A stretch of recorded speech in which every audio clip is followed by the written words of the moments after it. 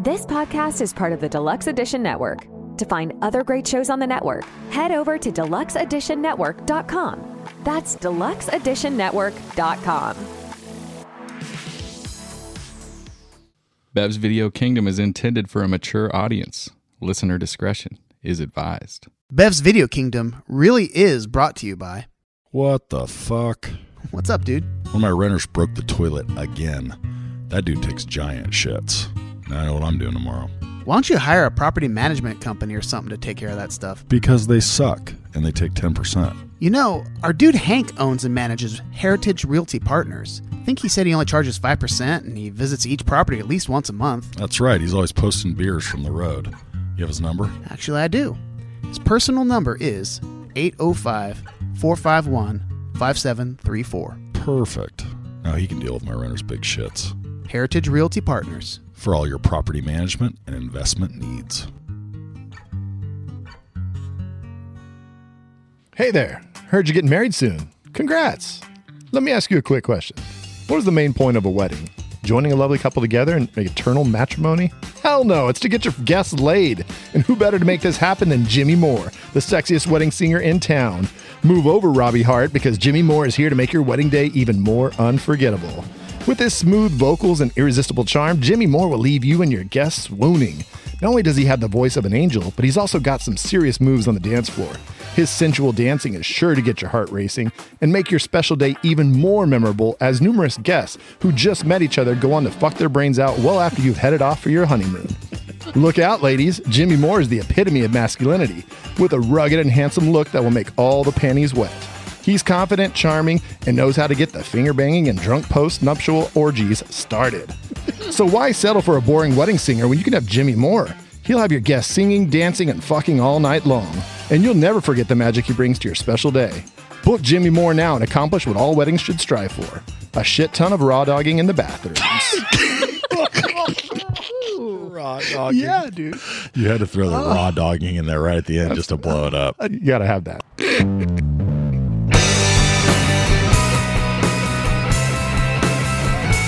I wanna be at Beverly's, bringing me home with my movies, just a blind by, no reason why.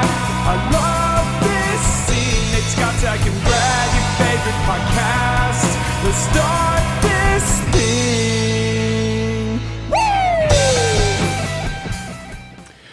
Oh, welcome to Bev's Video Kingdom. I am Scotch Beck. I will be your host this week. And we are at the Bev's Outdoor Studio, where it was supposed to be a nice, warm... It's cold as balls. Oh, shit, dude. Last week, literally, when we're recording this, it is cold as shit when literally it was like 90 degrees. And it's May. And it's May. What is going on? So like, yeah, we'll do it outside. Yeah, nice idea, Nate. You know what? You're welcome to go and sit in the orchard, okay? Yeah. There's We're not roasting even a marshmallows. fire there. All right. Well, shit. Nate, you have a lovely home. Thank you. See, she can stay. All right. Well, so Thank you for having us. You've already heard the voices of Brad and Nate, and you just heard a mystery voice. We have a friend of ours, a fan of the show. Straight up from AAA. Right. Brought her up to hang out with us a little bit tonight and discuss this movie. Carrie, thank you so much for coming. Thank you for having me. Glad to be here. And where is Zach? And yeah, I mean, we do have a doctor here. So, doctor, can we explain what's going on with the complications with our fellow castmate? Grim. Oh, he has what's called dysentery shiittitis. Oh, that's the bad one. Where he literally... A toilet exploded at his house earlier from the violent diarrhea that he has. I got that once on the Oregon Trail. I was going to say, he's lucky we're in better times. Right after my ox died. Kind of sounds like the same thing you had once upon a time that he'd like to mention many, many times. Yeah. Oh, yeah. Wow. He's filling up trash can after trash can. Is this an annual affliction? Is it going to like pass around every year? One of us gets this like during the summer? Yeah. He's gross and he's out of commission. And we don't celebrate it. We laugh at it. I can't imagine him just running to the toilet while he's just spraying everywhere as he tries to like leap on it. Thank you, 'cause now we and then all he can. realizes he blew it up, so now he just kind of lands in a pile of his own mess. Just like That's amazing. Just porcelain and vomit and shit everywhere. Slippery situation. descriptive. Welcome again to Bev's Video Kingdom. And so we are talking about What are we wed- talking the about? wed- the wedding We're singer. talking about Zach shitting himself. The Oh, no, that's not amazing the movie. 1998 The Wedding Singer. And anyway, before we get too far into that, let's just talk a little bit about the Deluxe Edition Network. Yeah, the Deluxe Edition Network is the podcast network that we are a part of, and they just finished their awards season. So later this month, there's going to be the Deluxe Edition Awards show. It's going to be a YouTube thing, so you might actually see us recording a little video to talk about the winner of our category, which was the most memorable movie stoners, and we will also find out, drum roll, if we made the pod of the year for the Deluxe Edition Network. We will find out. Yeah. Thank I'm you to anybody. optimistic. Are you? Yeah. Also, I'm just hearing that if we do get it, then live on the YouTube, Brad is going to let us cut his braids. That's what he said. Love it. That's crazy. Oh, I'm excited now. I mean, if and Nate, the only way that I got Nate to or myself to accept this is Nate said I can kick him squaw in the nuts. So This is getting exciting. I can't wait. it's gonna be a part fun of all this. YouTube. It'll be Like, great. we haven't unleashed ourselves on YouTube yet, but there might be a whole like jackass spinoff of the Yeah. BVK podcast. So we shall see. So so definitely keep your eyes open for the Deluxe Edition podcast. It's a great podcast in general. They have a lot of great guests and interviews. They just had Doug Jones, who is legendary. He's you may not recognize him because most of the time he's under a ton of makeup, but he's been in some great movies. And then they just interviewed Chong, For the second time, Tommy Chong. Tommy Chong. What? Yeah. Yep. Just it hasn't, as of this taping, it hasn't aired yet. I think tonight they actually interviewed him. So yeah. So anyway, and then but also there's 2 pods of the month this month. We got Horsing Around and The Real Drunks. Our boys finally got it.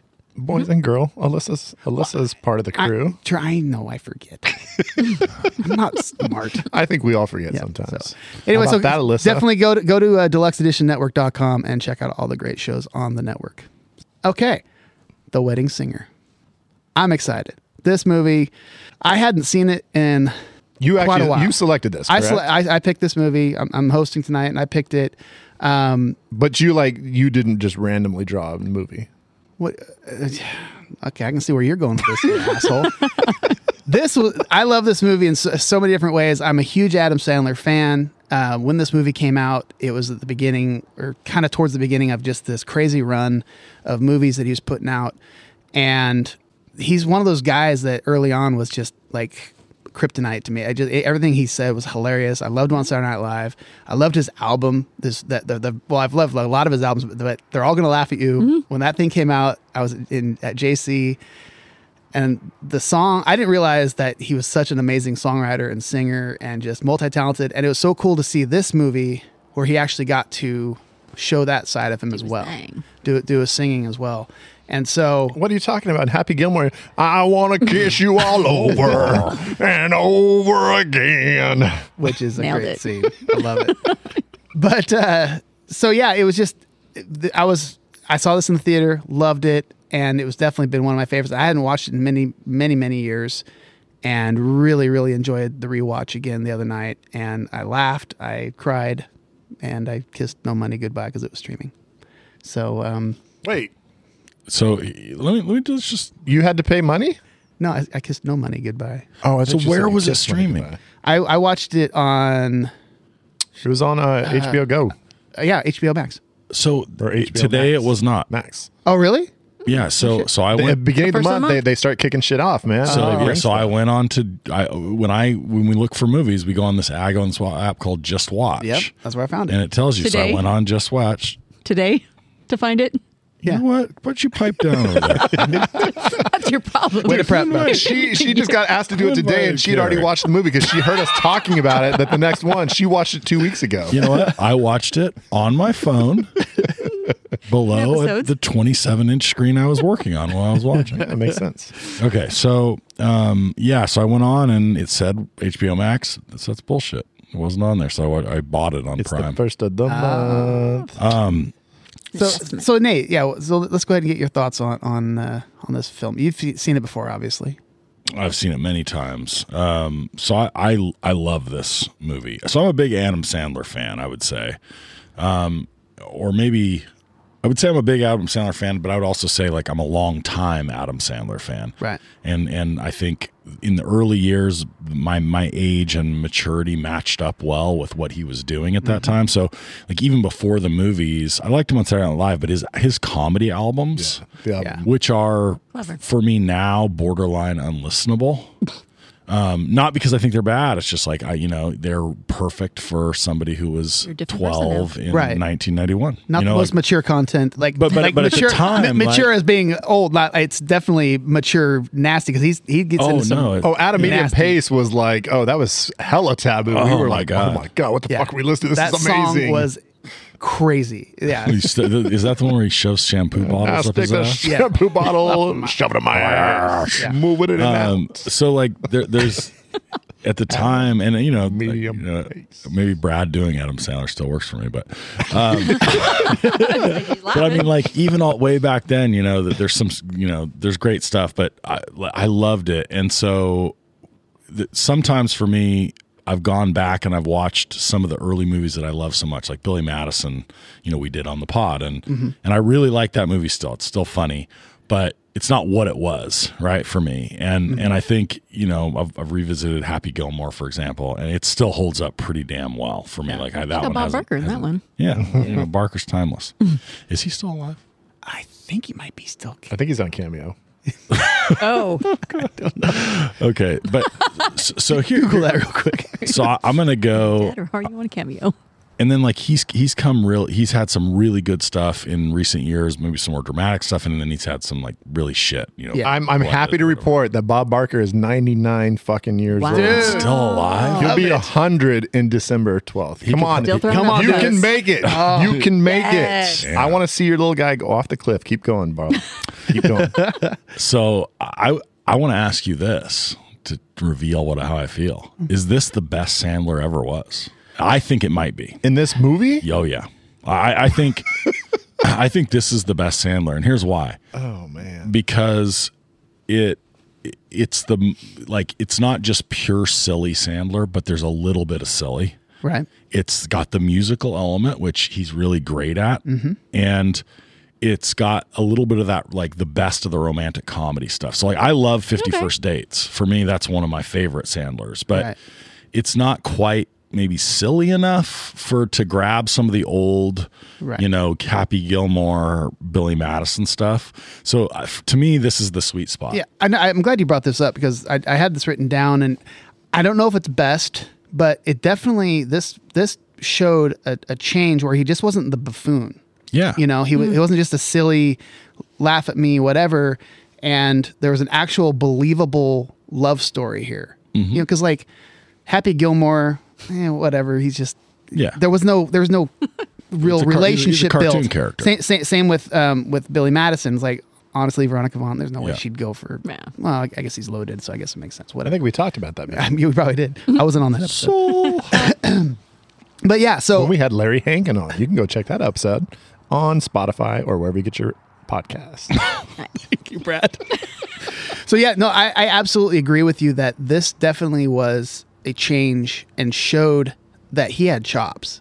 Like he wasn't just the silly dude doing Opera Man on Saturday Night Live anymore. This guy could act because you loved his character. you buy the You felt character, for yeah. him. You felt his heartbreak when Linda left him at the altar, and you're like, oh, this guy's got some emotion. He's got some real, and he's not just yelling shit and just being dumb. And it helps also, I think, that it's set in. It's like set as a period piece, Right. which helps some of his like caricatureness, or his like playing things up a little bit. is almost like it feels like he's playing to the sort of, stereotype of the era. So it's not just him being silly. It's like the whole thing, the whole situation is a little bit silly. I love Age is it. a little better too, huh? Yeah, I think so. But yeah, but it's what was interesting to me is I was looking at the numbers, and so Billy Madison was actually a success, even though it wasn't huge because it was a little bit underground. But they made it for $10 million, and it made 26.4. Okay, so it did great. All right. Happy Gilmore made it for $12 million, made $38 million, and I thought that was actually bigger. Because it seems like you always hear about Happy Gilmore, people talk about Adam Sandler, and then Wedding Singer comes out, $18 million budget, made $123 million. Oh wow! Holy shit! So this is where they made some fucking bank. Then after that, it gets crazy because Waterboy comes out in the same year, which is just insane. That in '98 he had The Wedding Singer and Waterboy the same freaking year. Waterboy, $23 million budget, $190 million. Holy shit! And then this is the one that really surprised me, Big Daddy, which I enjoy parts like of it. it. It's okay. It's cute. It's on every Saturday now, though. And $34 million budget, $234 million box office. He's just printing cash. Just cha-ching, can't do anything wrong. Then he makes Little Nicky. Forgot about that. $85 million budget, $58 million. Terrible inverse. And so then you just kind of get this weird wave of. Then that's when he kind of gets into Punch Drunk Love, starts kind of branching out a little. So maybe that was a good thing that Little Nicky shit the bed because he got to try some other stuff. So anyway. He has like Mr. Deeds. Brad is just staring daggers because I already know he's going to. I haven't even been asked to talk about the movie yet. I don't want. Yeah, so, you've been chiming Carrie, in. do you have anything you'd like to say about this movie? Is this a movie that you've always appreciated, or probably not to the level of you fellows here, but no, yes, absolutely. Would I say it's my favorite Adam Sandler? But then again, I don't even know if I've got a favorite. I would have to probably say Big Daddy because that's probably the easiest watch for me. And all right. Yeah, I enjoyed it. But to me, there's so many nostalgic memories. Or with maybe, these other movies. I would say maybe it's the most common. Maybe it's just more, Yeah, you definitely, that one feels like an easier watch in some ways. Maybe it's more for, no offense to you fellas, but I don't know if it has anything to do with my gender, or I'm not going to say level of maturity, but... No, absolutely. I love Big Daddy. It's superior to this. Yes. Interesting. Okay. Superior. What the fuck are you talking about? Okay, let's Brad, lay it on us, buddy.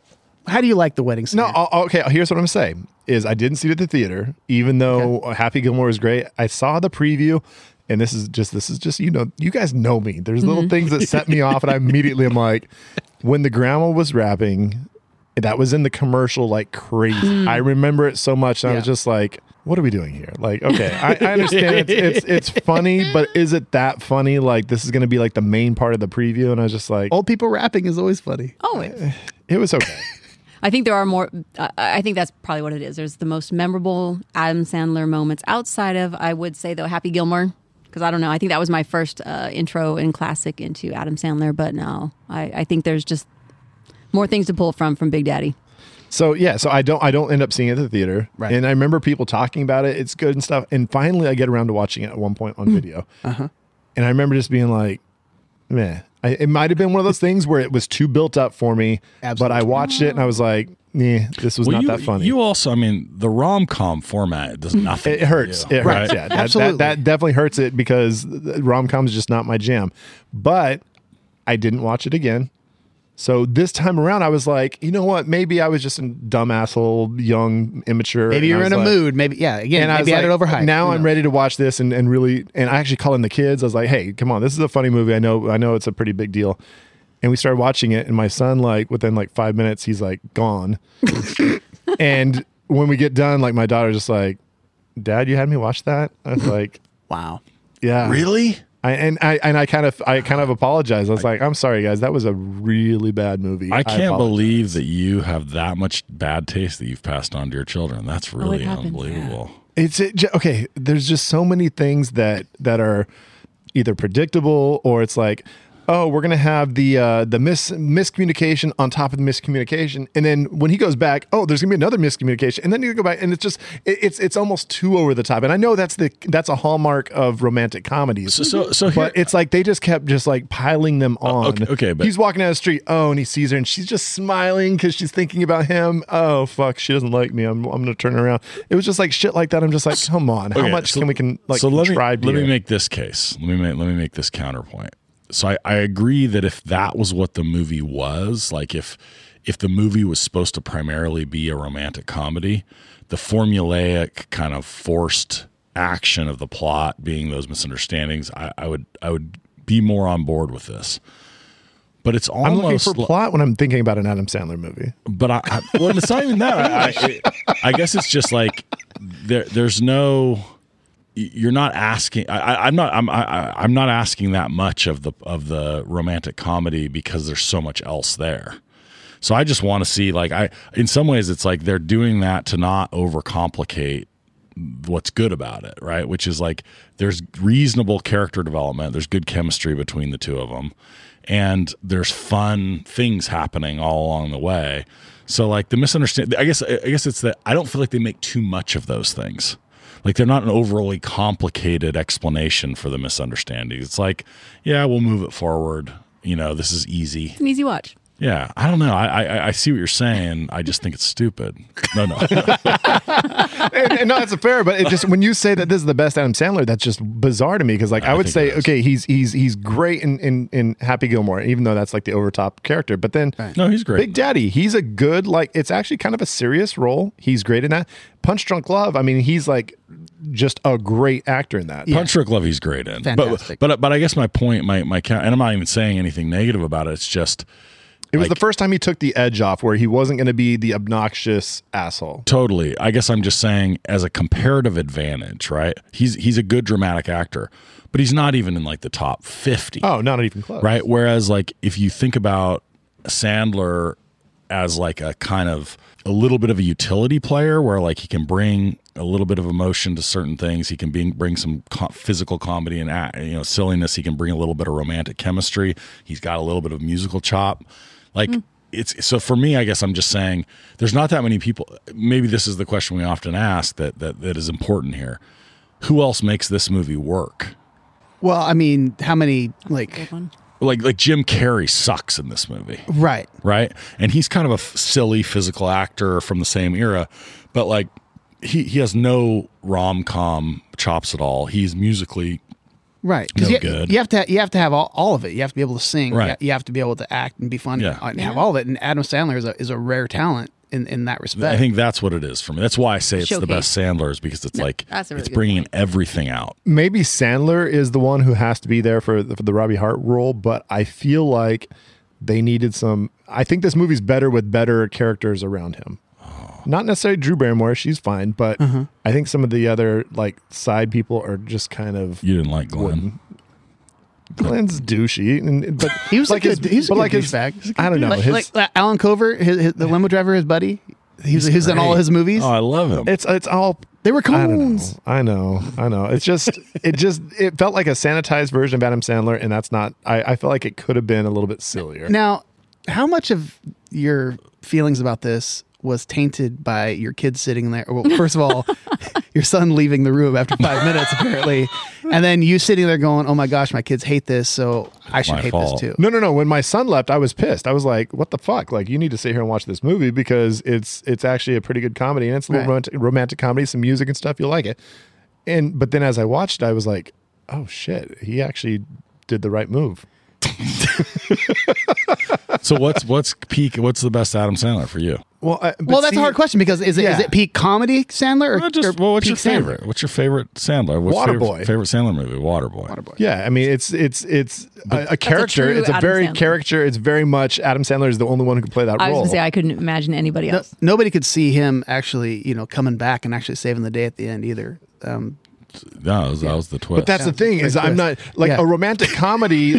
A romantic comedy has a story like at its heart and where it's trying to tell a story versus like the water boy is going to be a silly experience. You go in, it's called the fucking water boy, and like they have like a kid on ESPN getting hit, like the Michigan brought out their water boy and he gets killed. It's like that's just slapstick. But this movie is, I think it's kind of like trying to balance between two worlds, and I don't like the biggest problem one way or the other. The biggest problem is this movie wasn't silly Sandler for you, and you're not a rom-com guy. We all know that, and that's fine. And so this movie doesn't speak to you, and you're it's almost forgettable in the catalog of Adam Sandler's to you. If it's But I thought it had enough of the silliness and the goofiness and the song he sings to Julia when hope you fucking choke. So like that song funny. is so great. Well, and you get some bonus silliness from other characters, right? I mean, Buscemi's so good in this. So good, right? Like, don't think I Best didn't enjoy this movie, but don't think I didn't like enjoy parts of it. I didn't enjoy the movie as a whole, but there's definitely parts I enjoyed, and there's definitely some funny, like good lines and some funny good parts. So I don't know. Okay. I'm sorry. I'm not trying to shit on this. All right. And I'm sure we'll get into this later with the shag snags and all that stuff. And I do want to say a couple things. Like, okay. And you have to agree. And again, this is me nitpicking the plot and all these misunderstandings. But I just don't know why you would ever nitpick. Is the wedding kiss practice the most fucking ridiculous thing you've ever seen in your life? That's dumb. What in the hell is going on in this scene where, just practice on him? Like, these aren't real people. Like, how does this happen? When can you imagine a world where this actually happens in the 80s and it's just like, just kiss him? Like, so that was the moment where suspension of disbelief left. That was the moment where I was like, where you were I'm done. Whoa. I'm walking out How now. did the writers think that just having her kiss him as a practice wedding kiss, what bride would ever be like, fuck yeah? A bride that was in love with him and was like, I'm looking for a plausible excuse to kiss this guy. And then wait, is that her sister or wait? Her sister is her idea. Yeah, the sister's not going to do that. Yeah. That sister? Why don't you just go ahead and just cheat with your husband right now? It's not cheating. It was just practice, Brad. You can only call it practice when it's on the other people. First of all, that sister character 100% does that. That sister's like, I don't give a shit about it. She's the biggest slut in town. They talk about that the whole movie. She's like, let's stir some shit up. This is fun. 2, I'm telling you right now, like, this is the 80s. Anything happened. Everyone was on coke. Everybody's on coke. Maybe if this movie had more coke, I probably would have been a little bit more into it. Oh no, this Glenn definitely does. Oh, Glenn does a shit ton of coke. And the fact that they didn't bring in like a coke joke with him is Zach would be incredible. wild. This might be Zach's number one criticism if he were here, is that there's not enough coke. Glenn is on Wall Street in the 80s. He's coked up the whole time. Oh my no God. chance he goes out for a bachelor party with anything less than like a full gram of coke. No, it's 8 balls all the time. Oh my gosh. That's great. So that one, but and then the flight attendant at the end, she just announces, "Oh my God, I just got sexually harassed by this guy." She announces to everybody in the middle of the first class, who walks in and just says, "Yeah, this guy just slapped my ass and tried to like basically molest me," and just announces it to everybody. A lot of realism up to that point.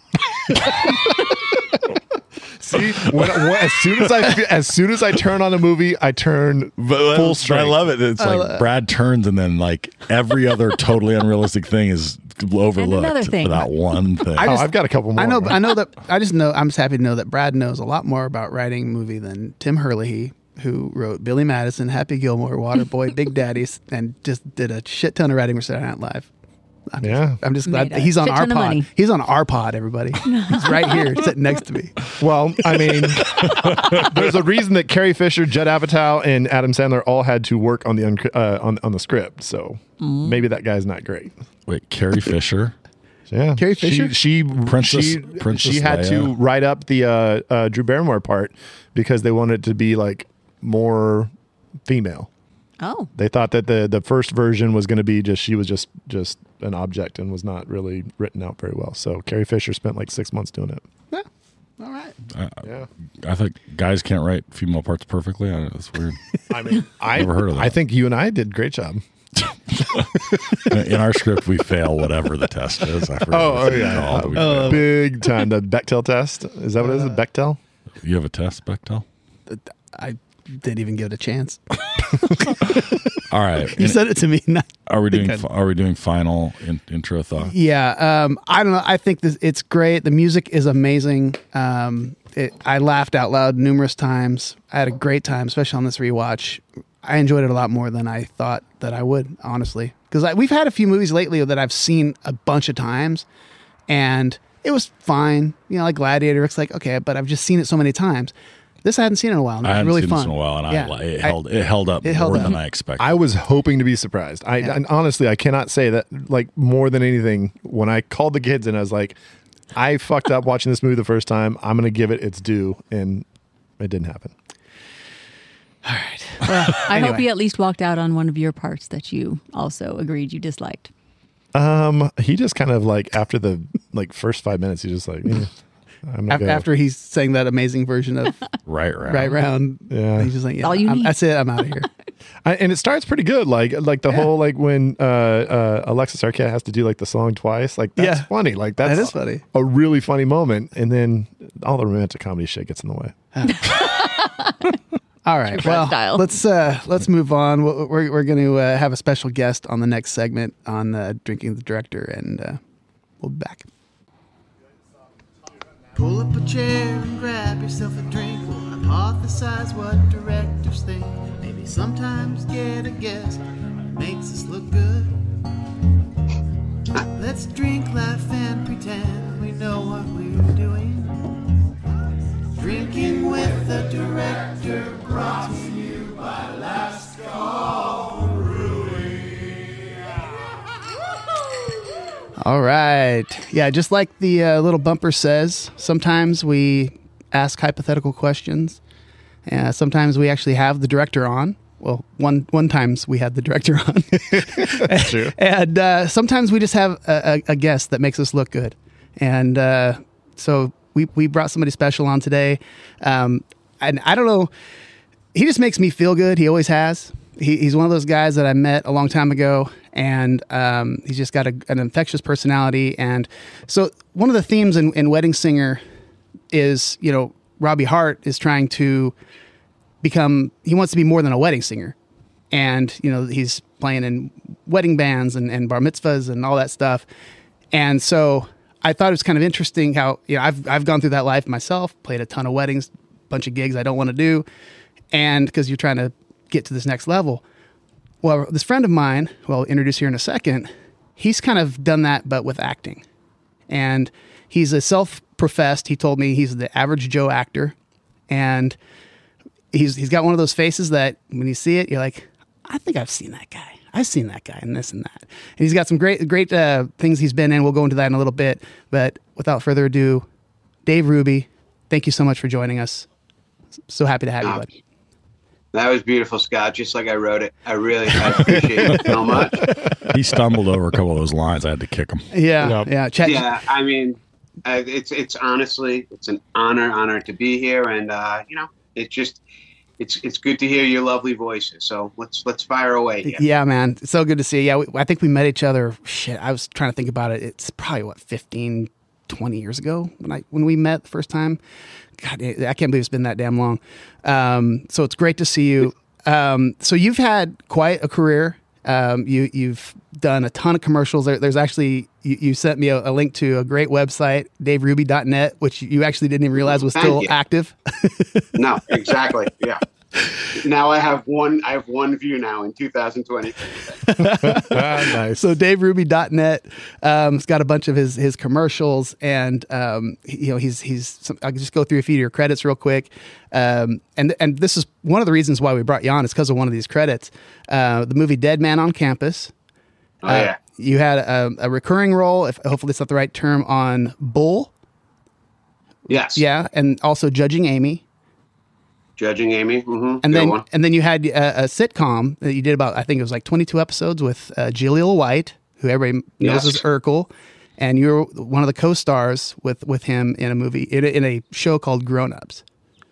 Yes, sir. Yeah. Can I jump? And then the actual movie came out, Grown Ups, and stole any history of someone looking up that. This asshole Adam Sandler. And we're doing an Adam Sandler movie. Oh man. Oh, there you go. So he came. What's interesting about that?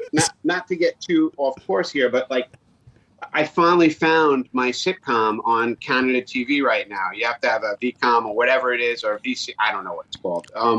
But I was able to watch all 22 episodes during COVID, and I was like, man, I was not that bad. And I had my wife sit down and watch it with me. She made it through 8 minutes. Oh, and she's all, I love you, but I know. She's like, this is really great, but isn't Friends runs like a lot, right? Friends is on. I was like, yes. So we can just all good. Friends we can watch good. season 2 of The Office again. Okay, great. Yes, yeah, or just a couple episodes, anything.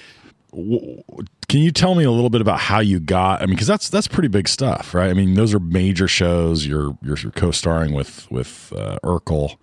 Yeah, it's a great question. I mean, before I met Scott, I got to LA in around June of '94. In fact, like we were going one way on the turnpike and OJ was going the other. It was literally that was the day we moved. We thought traffic was the worst ever, and it was because of that. Wow. And my best friend and I, Effman, we just knew we were in the right place. We started. He went to meet with an agent, and I'm not going too far back and showing like bar mitzvah pictures here, but he went to meet with an agent, and the agent was just staring at me the whole time because I was a short, funny, fat guy, and my buddy looked like every other guy, and they're like, "What do you do?" And I was like, "Oh, I'm just hanging out with him." I was literally eating like pretzels and listening to the interview, it's me. And they ended up signing me, and we had both done a TV show together in college, so we had. We definitely had we were inspired to be out there, but I started booking commercials right away. That was my big thing. I didn't know how hard it was. So I'd go in, I became like the Little Caesars pizza guy, and then the Meow Mix guy, and, fat guy dancing by the pool, fat guy number 2 dancing by the pool. I just kept booking commercials. And then my parents were like, how are you making a living out there? I'm like, you work for like 28 minutes and then you get paid forever. Like, it's just like the residuals and this and that. And, all of a sudden I was like, I'm pretty good. I'm decent at this. I've always stayed humble, but I better get myself an acting class. And I literally took my college education and did nothing with it and got into acting class. It's an American pastime. Yeah, it's, she's like, you're decent, but we just need to trim the fat. And next thing you know is, again, I didn't know how hard it was. So I was knocking them out of the park. The Dead Man on Campus, I believe, was 1996. It was my first feature film. It was so good. They hired me for like 5 scenes, and I ended up doing about 20. Wow. And we shot all over your neighborhood. So thank you for letting us in, because we shot I was at PU, and we were all over the place, man, up in Northern Cali. You were right. I actually still work in Stockton, and I went to University of the Pacific where they filmed, and so I was there, and I remember them like saying, "Oh, yep, right there in the window. That's where the fraternity was, and that's where like they were leaning out doing shots and stuff." And then the Ninth Street Bridge over in Modesto. I know you guys filmed a big scene there too. So it was like, I mean, that's all right in our backyard. Like, and that's legitimately that's awesome, man. Yep. Yeah, we filmed the finale at that bridge, and I remember because Poppy Montgomery it's just such a great cast on the movie, and they needed us all crying and cut to like us, and they were like. We don't know we can't cry. It was like all the guys that booked like 5-10 lines. So they brought over like drops for our eyes, and then it just looks like we're bawling. So it's like, little fucking secrets of Hollywood right there. Yeah. The real actors on the left were like all bawling, and we were all like, the comedians were like, we'll take more of the eye drugs, please. So Dave, I want to follow up on something you said. Forgive the boringness here, but a buddy of mine, Cliff Chamberlain, who's one of our guests on the show occasionally, has had a sort of similar acting career, I'd say. Like, his sort of IMDb might look kind of parallel.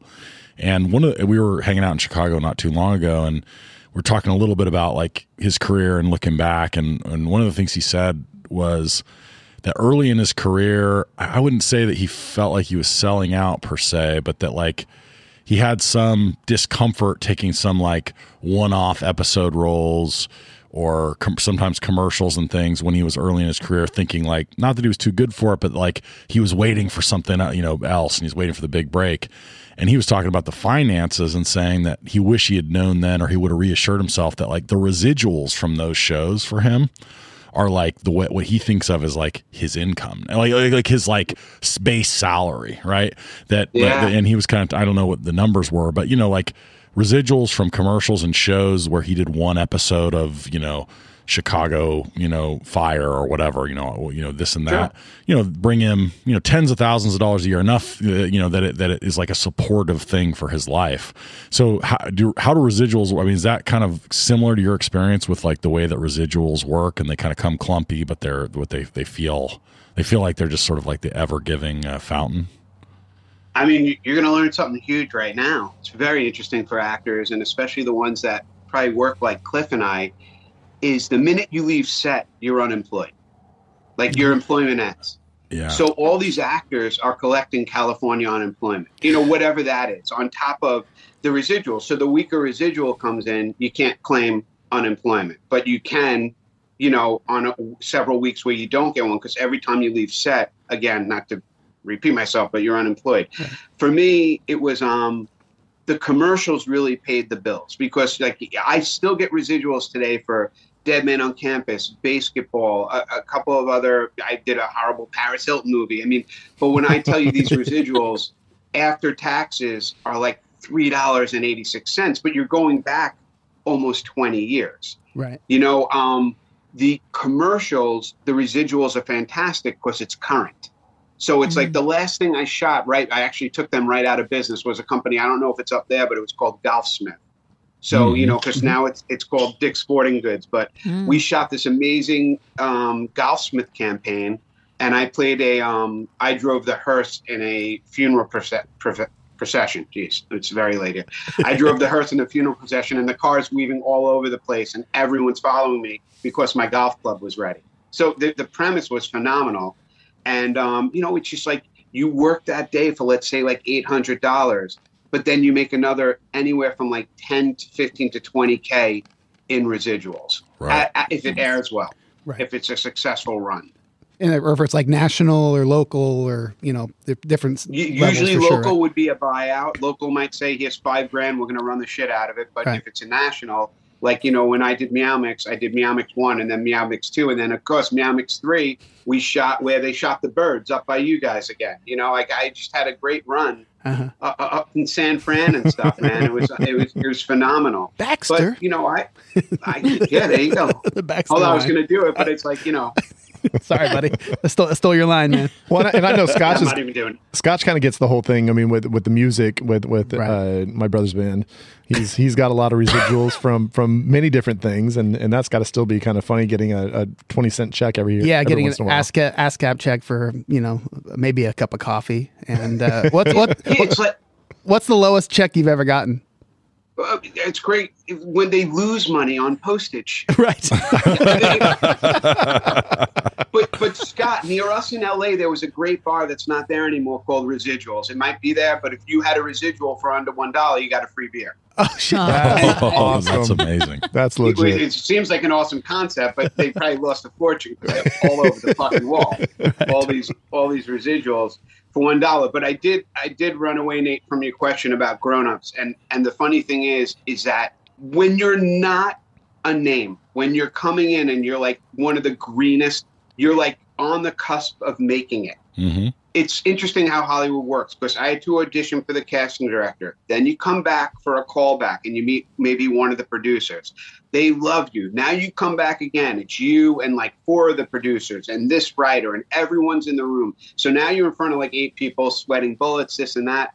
Then you go to basically what's called studio. So mine, grown-ups happened to be 20th Century Fox. So now I'm in front of about 30 people at 20th Century Fox in Tara, which is where they shot, what's that famous Gone with the Wind or whatever. It's actually there in front of Culver Studios. And I'm in there, and it was one of the best auditions I ever had. I was on fire. Like, you just get out of my way because this is my fucking role. And then I had to go back for network. And I figured network was going to be huge. And what's cool, I don't know if any of your other guests have told you this, but your contract is done. So you sign a contract. I'll talk numbers. Let's talk Matt LeBlanc on Friends. David Schwimmer was probably worth at the pilot $40,000 maybe for the pilot of Friends. Matt LeBlanc was a nobody. Dave Ruby was a nobody.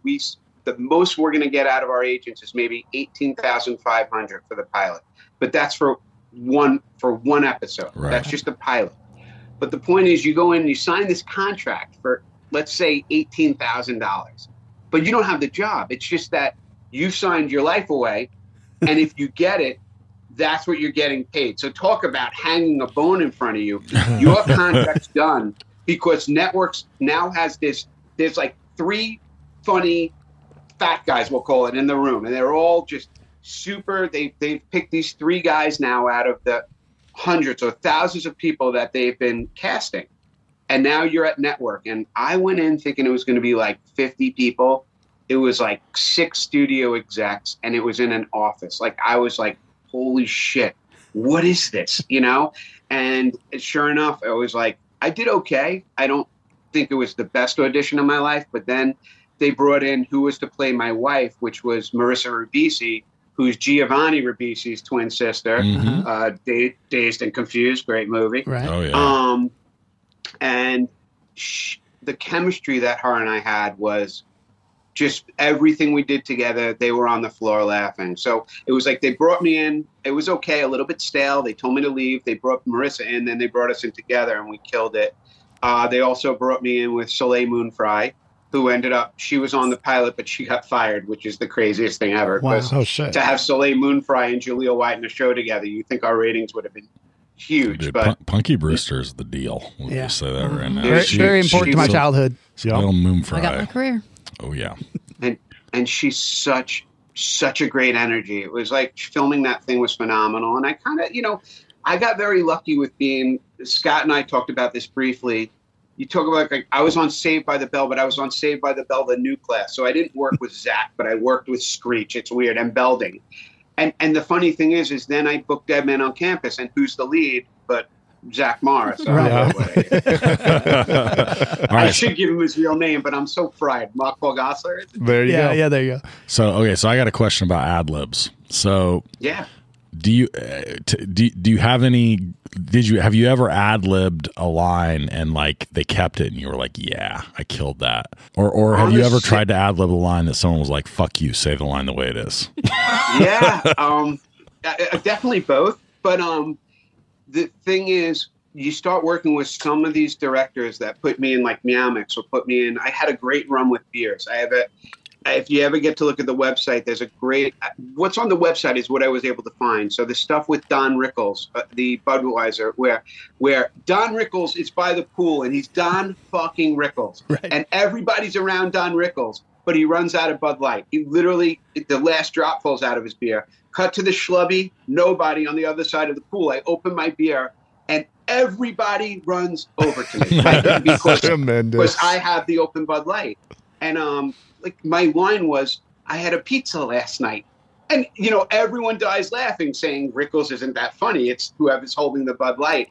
But then the director's like, just have some fun with it. So I was like, I said, I had a pizza last night, and everyone laughs. And I'm like, pepperoni, and they die. And then they're like, keep feeding us. And then you don't know what's going to make the commercial. And another one that I shot up by you guys, and I forgot where, it was a stadium, but it was a huge Coors Light campaign. George Wendt was in it from Cheers and all these people. And the poor actor who was the beer concession guy, he kept fumbling his lines. And I had like 2 lines sitting in the crowd.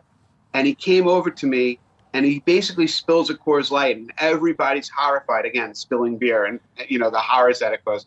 So I started grabbing beers from the concession guy, and I said, maybe I could console the family. That's how I stole beer.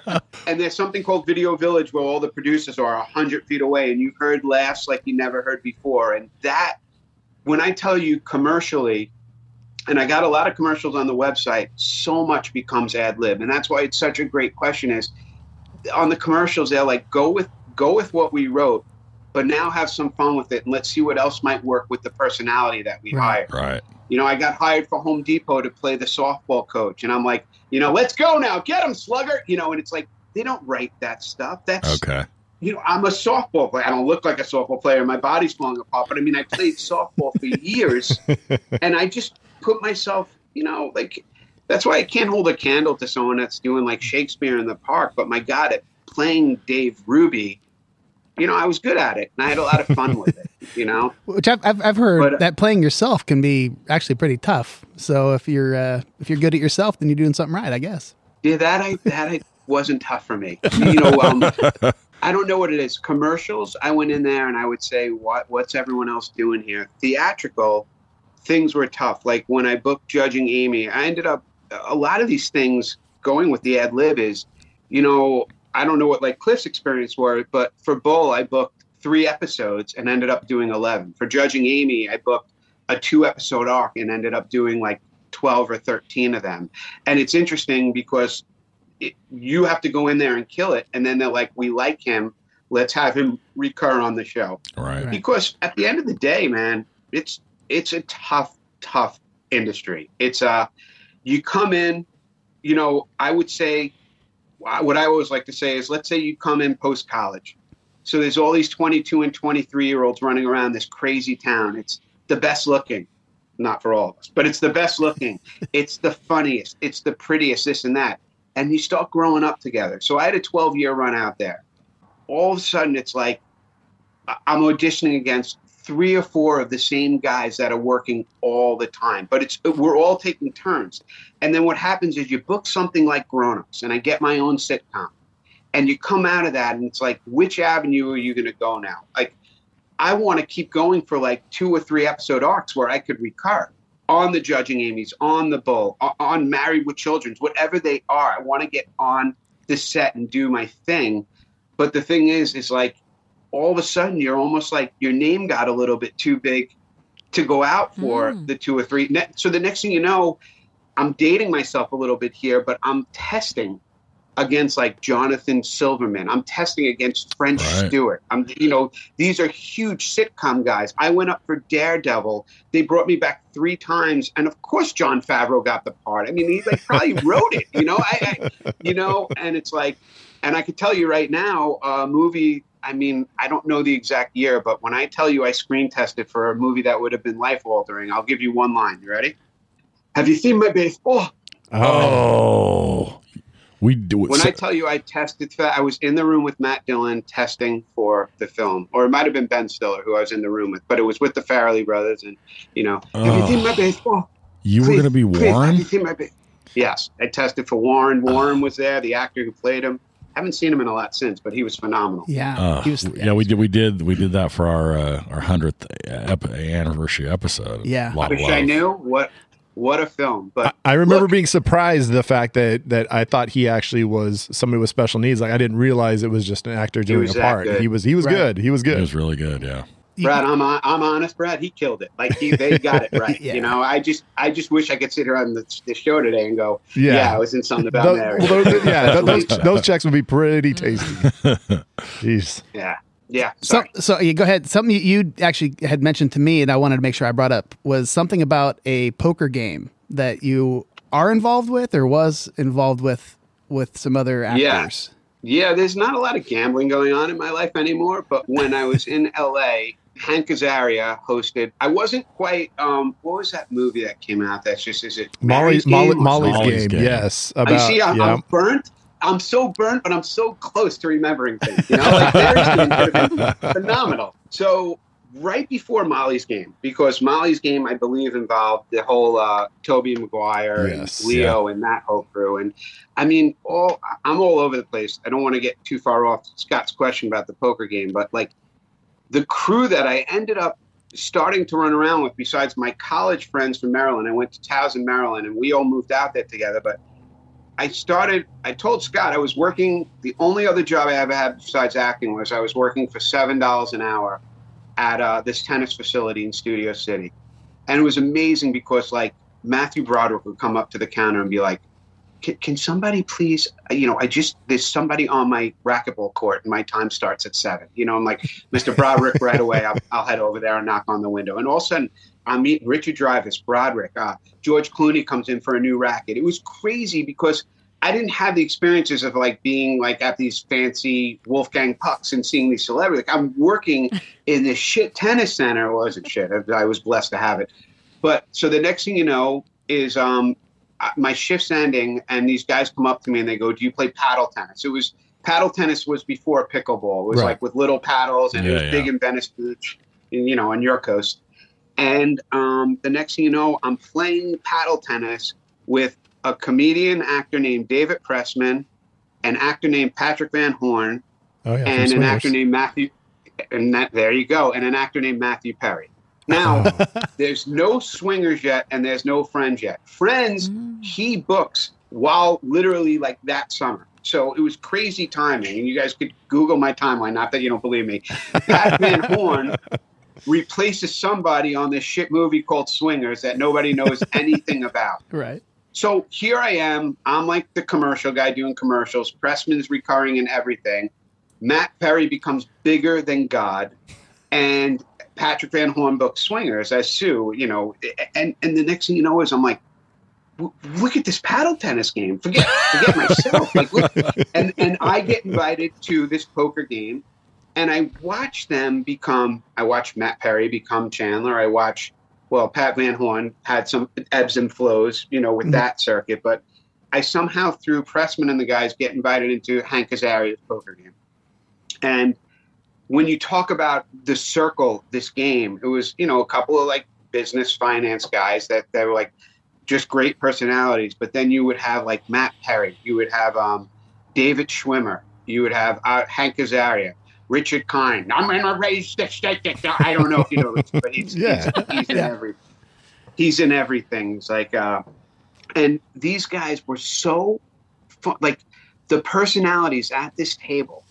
I probably learned more at this poker table. I would lose every week, but I would win because of, and it was like, and so many different groups. I got to hang out with you and your band and this and that. But one of my fondest memories was when it was at Hank's house, we'd have the best food. He'd cater like the nicest sushi and the best pizza. When it was at like my other buddy's house, we would have Domino's. And I'm not knocking Domino's.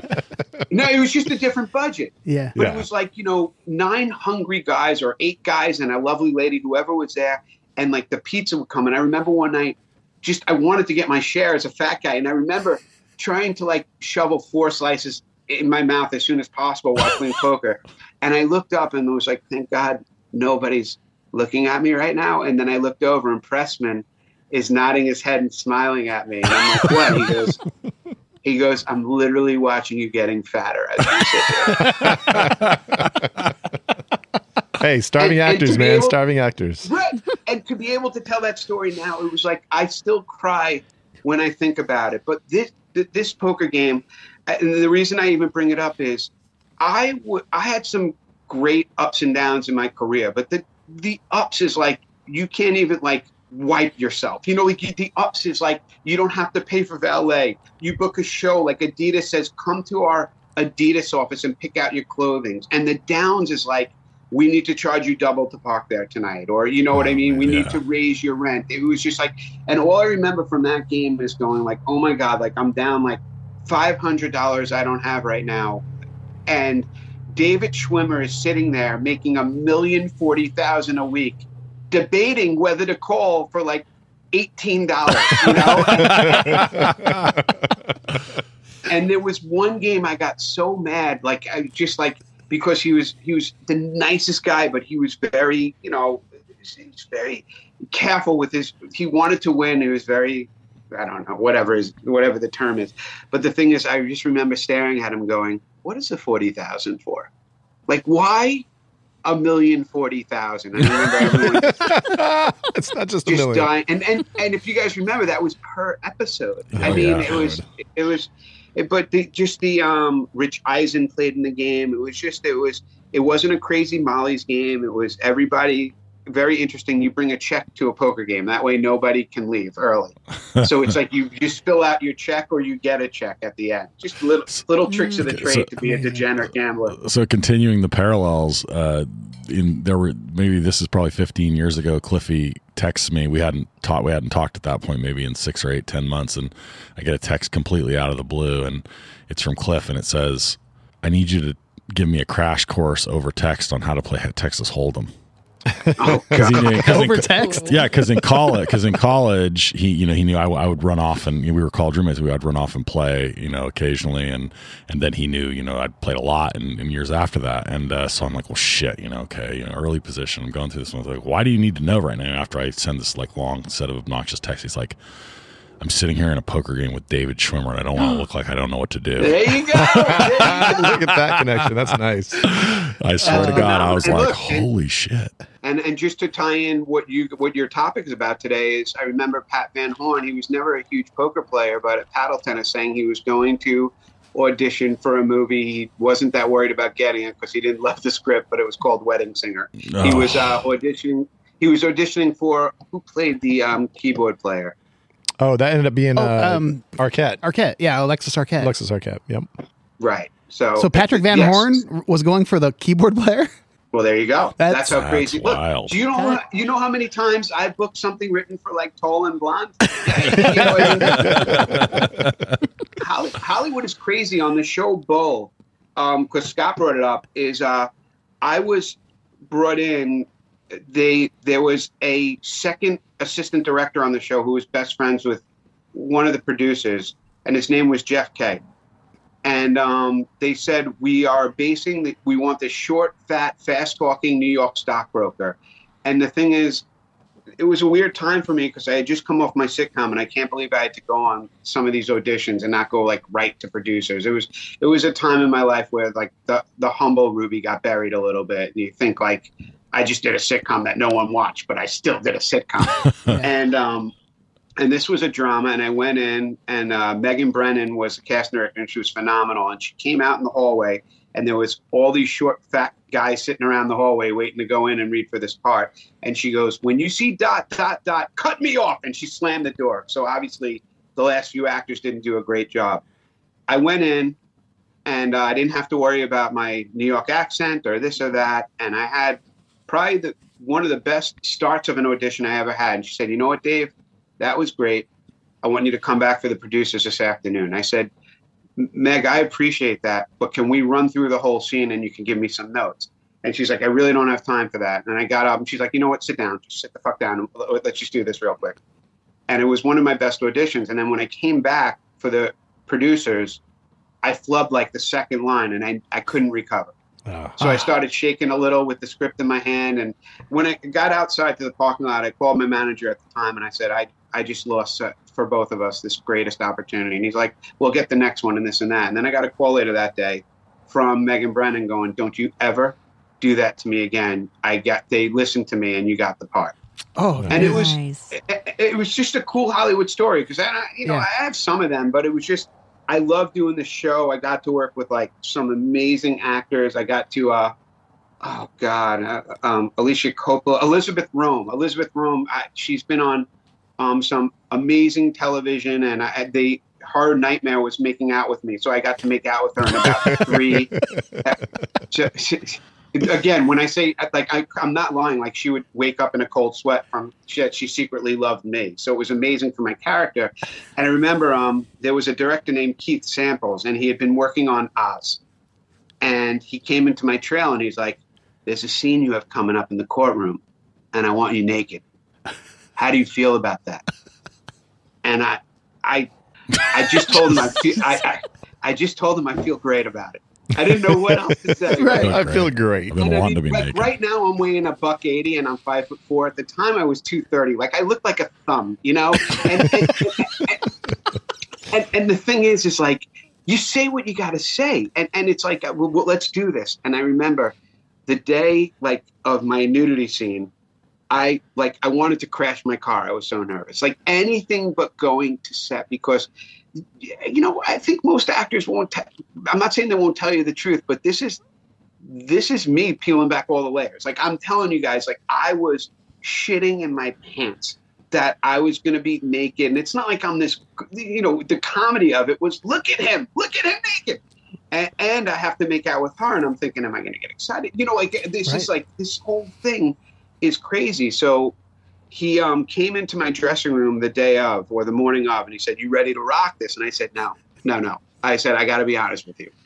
When you pitched it, I was a different human. And now that I'm thinking of it, he's like, oh, shit, Dave. come on, really? And I said, what else can we do? He's like, well, I have you holding a bouquet in front of your junk.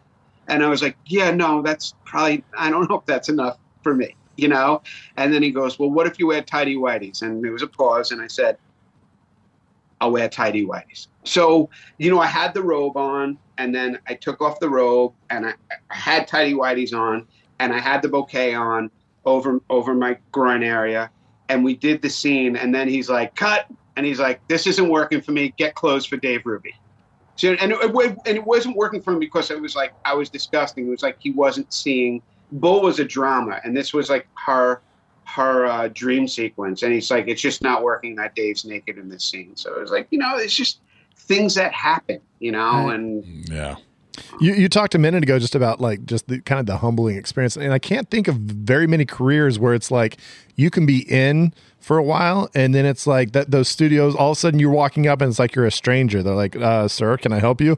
Other times they're opening up those gates and like, come on in, you've got a show, like this is you, this is your palace. And I was trying to think of like other jobs that had that type of situation, and it's got to be tough, man. It's got to be kind of wild.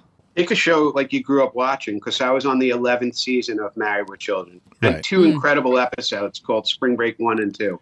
And basically the girls use their sexuality to get our plane tickets to Fort Lauderdale. And the thing is, I'm the one who got paired up with Christina Applegate. Nice. And yeah, it was phenomenal for me. And I was just like, oh my God, I love you. And, you know, you got to play it cool and this and that. And I'm on this couch that's now in like the Smithsonian Museum. And, you know, and there's the dog, and there's Ted McKinley from Revenge of the Nerds. You know what I mean? It's just so surreal as a movie buff and this and that. And yeah, it did work out, and I ended up hanging out with Faustino the whole week, and it was just, the whole thing felt like a very Almost Famous. I felt like I was hanging out with these gods of television, and watching back on almost everything I've done, it's still some of the best TV I was ever lucky to be a part of. That just doesn't go away. Like Married with Children airs every day, not only here, but in every country.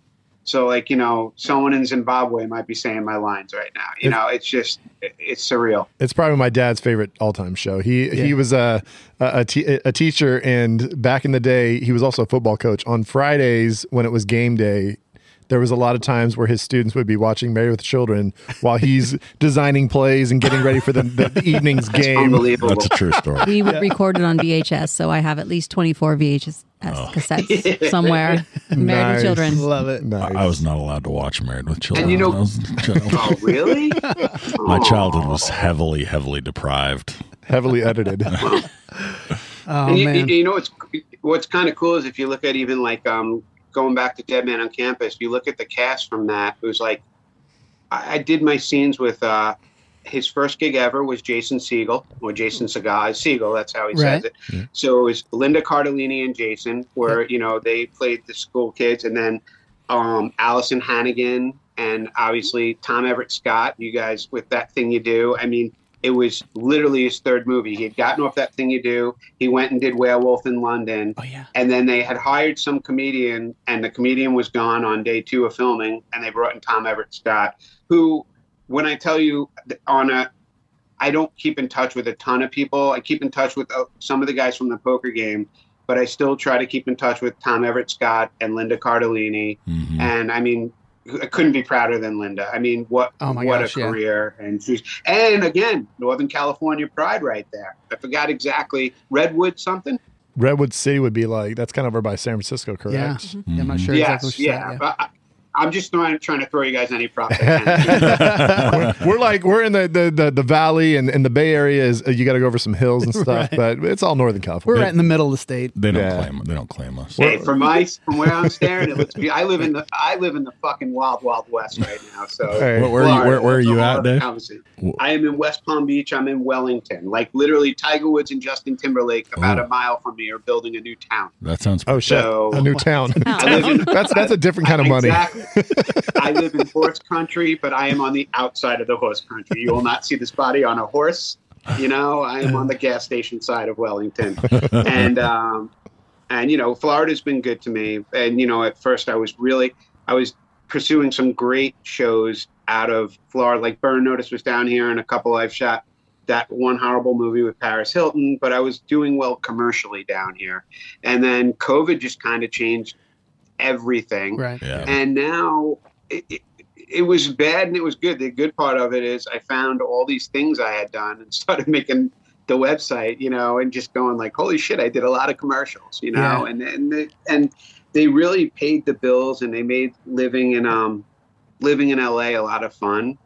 And, I look at the guys that I auditioned again that are still doing it right now, and they're absolutely killing it. I mean, like a whole other level of security for a lifetime by acting.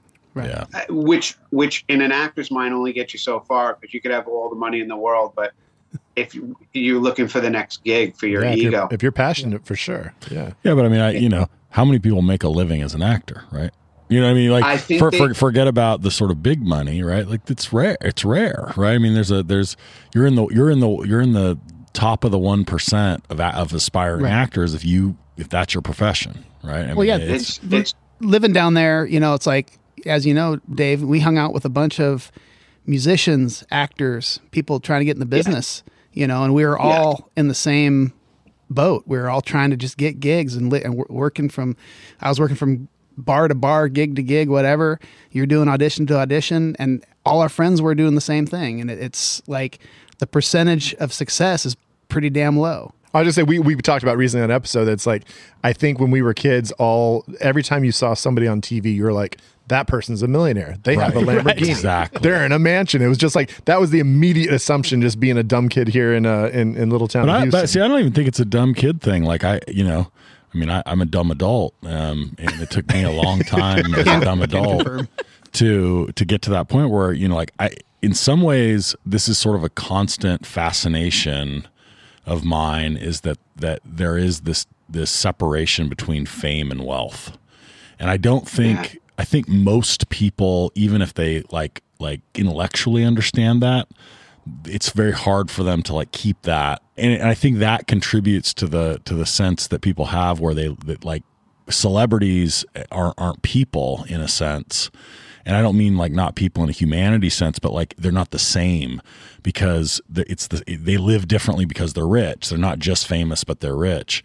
And I think once you start to realize that people that have that fame also have to make day-to-day decisions about their budget and whether or not they're going to get the HBO package, and whether or not gas is more expensive. You know what I mean? Like, it makes it more relatable in a way that I find endearing. I think that you realize like these are people that love their job and are passionate about it and do something that they're widely known for, but they're still just working a job and trying to take care of their family and thinking about when they're going to retire and all those things. And it's an interesting thing, but clearly you made it, right? Because most of them can't pay the bills with it. I made it in the sense that I'm going to get a SAG pension, but I mean, I left.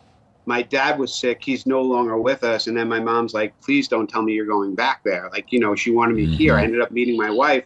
I call Florida home, but it's interesting because to make SAG insurance, you guys think of medical insurance in the world right now. Mm-hmm. So to make SAG insurance, you have to make, let's say, $20,000 a year on a producer pension show, like something that's SAG produced.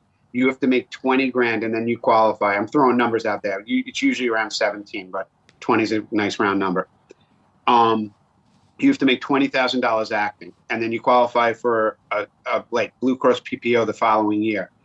I think that, which puts your numbers right on it, Nate, is about under 5% of all of SAG makes insurance, qualifies for insurance. Wow. And you're not even talking big money. You're talking, being able to make work to make $20K a year, which most people can't even live on. Or you can't live on that. Right. Especially in Hollywood. Yeah. Yeah. So I mean, you're if you're making enough to survive, right, acting, you really are. I mean, you've done it. In any profession, that's awesome, right? Like, in those hard to get ones. There's also those of us, like I said to you guys in the beginning, I was good at being Dave Ruby. I never would say like I was a master thespian, but I had a great run out there. I'd like to think if I was there, there's still one great show left in me, and maybe there will be one day after I get this knee replaced and my back fixed. But my back's okay, but my knee needs replacement. But the point is some of these people that I got to experience life with, they're so wicked smart. And that's something I don't think people realize. It's like David Duchovny and Hank Azaria, and for my friend Kevin Rahm and all these people, like, they probably could have done anything with like their Ivy League schooling and this and that. And they're like, they were great at looking something and memorizing it and dressing up and pretending to be that person. And I remember going back to the poker game at the time. Hank Azaria was married to Helen Hunt. So we would get to the game early, and Hank and Helen would be playing Jeopardy with those old handheld Jeopardy paddles. And like, I don't want to, like, you know, take all the wind out of myself, but I'm terrible at Jeopardy. I get like the $200 question like once in a blue moon, and I'm watching them get everything. Like everything right. And it's not even a great story, but I get goosebumps because I think like these people, they're so smart. It's just like, and it's like, I'm thinking I'm going around the poker table, Rich Eisen, Josh Molina, Richard Kind, like all these people, like I would get a script and I'd have to spend all night analyzing like one line, how to deliver it, how to remember it. On the sitcom, if they changed the line, I would be royally, watching my language now, but royally screwed. And the thing is just like these guys, you give them a change and boom, they get it. And the thing that's cool about a movie, or the thing that's cool about TV, and I don't know if other guests have hit on this, but like, give me one 1 hour drama that one of you loves. Just any drama. A TV, not a movie, a TV show. TV show. The Shield's my favorite of all time. Okay, go with The Shield. Which one? The Shield. Okay, so The Shield. The Shield is filmed over 8 days. That's how TV works. You literally work Monday, Tuesday, Wednesday, Thursday, Friday. You're off Saturday and Sunday, Monday, Tuesday, Wednesday. In 8 days, you film this 42 minutes of magic, because that's what you film for TV with commercials. So you worked on this 8-day schedule where there's one unit doing this, one unit doing that. The lines are memorized. The script is there. You're not waiting for a laughter from the crowd. And it's interesting because you could watch one episode of The Shield and laugh and cry and go, oh my God, I'm speechless, you know, whether it's Game of Thrones or The Shield or this and that, and you're just staring at the TV at the end. And then you could watch the worst freaking movie you've ever seen that took 3.5 months to film, and it's 90 minutes. I mean, that's why, like, I love movies. I love movies as much as this podcast, but I'm saying TV is also a very interesting venue when you think of a show that you love. That's all. It's done in 8 days opposed to 8 months. Yeah, and I mean the tide is turning. Obviously, that prestige TV, and it's becoming. I mean, where all the big actors from Hollywood are now transferring into TV. In fact, like just trying to pick out the ones that haven't done it is like, it's kind of surprising. It's like everybody now is doing TV in some form or another. It's kind of wild. I was talking to somebody the other day about like a book that was being made into a television show, and I've been super into limited series lately. And one of the things I recognize is, you know, the thing you get from a book, which is that rich detail and the kind of scope of a book that's even if the timeline of the book or the time scope of the book is relatively short, the sort of like, you know, amount that you get to digest is perfect for a series that's 5 or 8 episodes, right? Chernobyl. I mean, Chernobyl had plenty of time just to give that slow burn and really build up everything. Like, no, absolutely. And when it's but when it's finite, I mean, you're effectively watching a movie that just has the ability to give you breaks so that you can, you know, digest it like you would a book. And I got to think that, right, like, you know, not to be overly specific, but there's thousands and thousands and thousands of really great books, right, that have that character to them that haven't been made into put onto the screen. Because they couldn't do them justice. Because they can't do them justice, or there's just not enough outlets, right? But there's so many more outlets now because of streaming services, and it's so much more accepted as a format that I can't imagine. I'm just saying the pipeline is full of good content, and because now it's accepted, and because the acting is so elevated and the directing is so elevated, you got to think that like it's only going to get better. Yeah. Hey, look, I agree. I think some of the best TV is like Curb Your Enthusiasm, because you asked about ad lib earlier, and they just say, you know, we're going to fight about this pencil. action. Take us from A to B. And they let those brilliant directors, and that's one regret, is never being on that show. I didn't get to audition for it because that's what I love. I was an improv guy. I love the idea of what that show is because the confidence is through the roof. I don't have to worry about screwing up my line. I just want to get it from A to B and make sure you guys laugh at it. But, I just think, like, I turned on Netflix the other day, and there's a documentary called The Longest Third Date about a couple during COVID. He literally just films them on the third date going during COVID to, I don't even know where they went at this, but I think to Bali.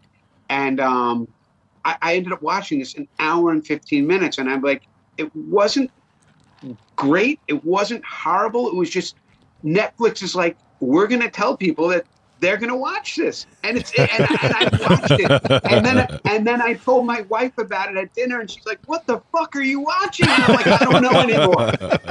I don't know anymore because I have become a 16-year-old girl. That's what I watch. There's a lot of content. Yeah.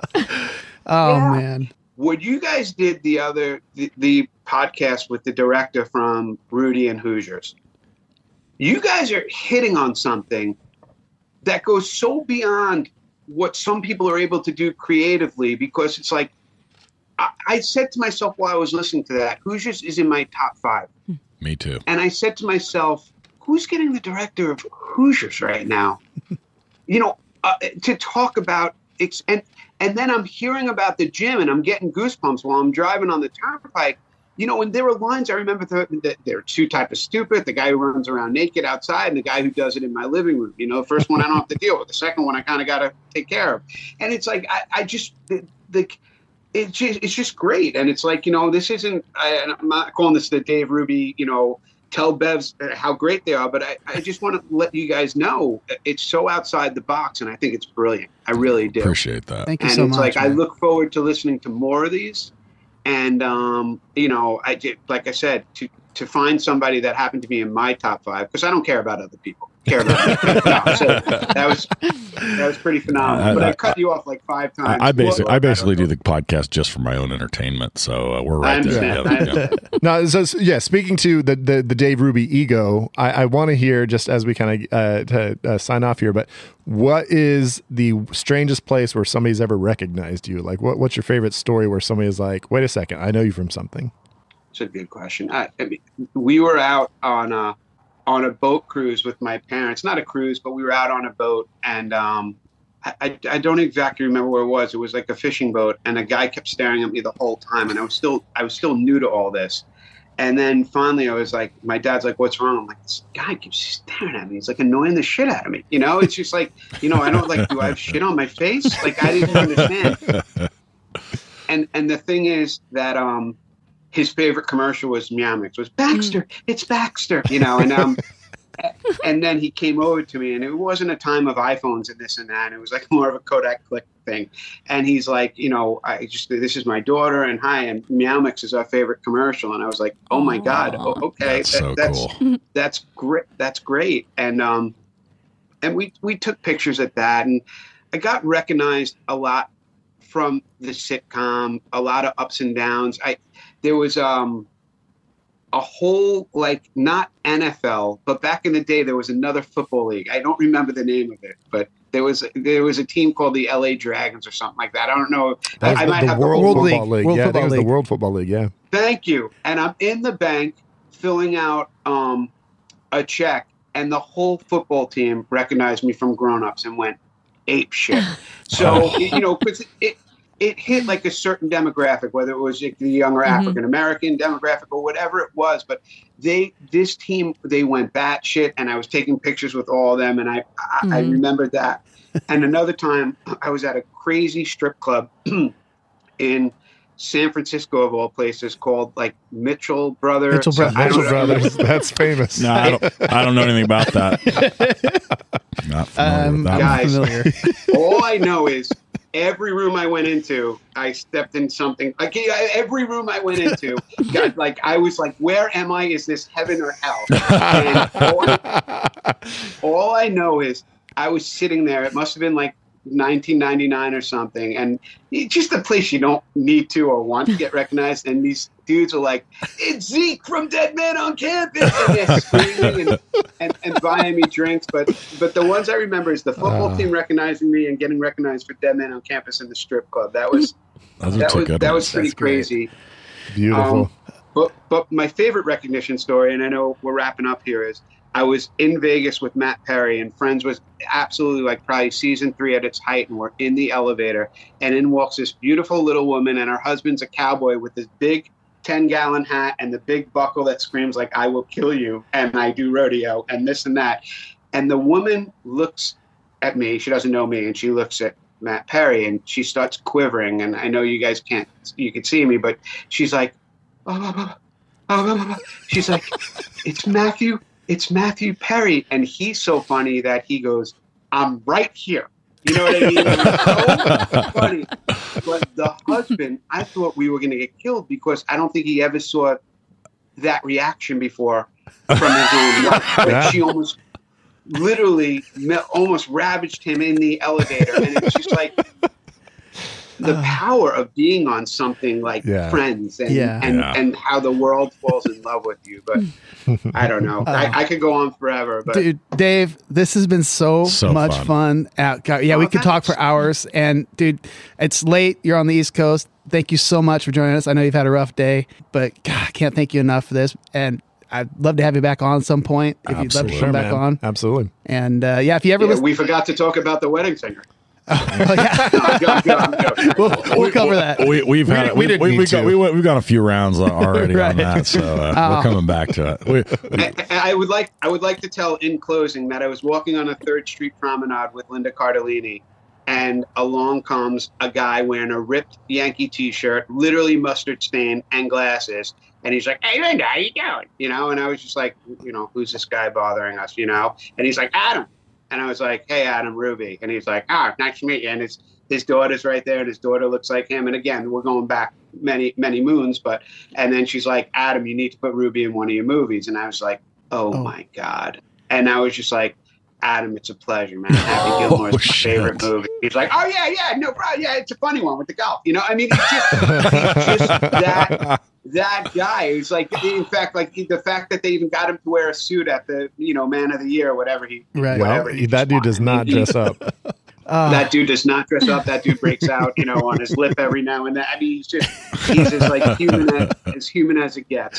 So anyway, thank you guys and ladies, and this has been an absolute pleasure. Thank you so much, buddy. Appreciate you coming on. So good to see you again, man. Take care, man. I'll get out to LA soon, but you don't live there, so I don't know what I'm talking about. I'll talk to you later. I'll make the drive for you. I would appreciate that. And you know what? You talk about, it's so funny because you talk about, I could talk forever, I'm sorry, but I was listening to the American Pie soundtrack the other day, and it was good to hear you guys. Oh, thanks, buddy. There you go. All right, bro. I'll talk to you soon. All right, man. Thank you Dave. so much. Take care. Bye-bye. Bye.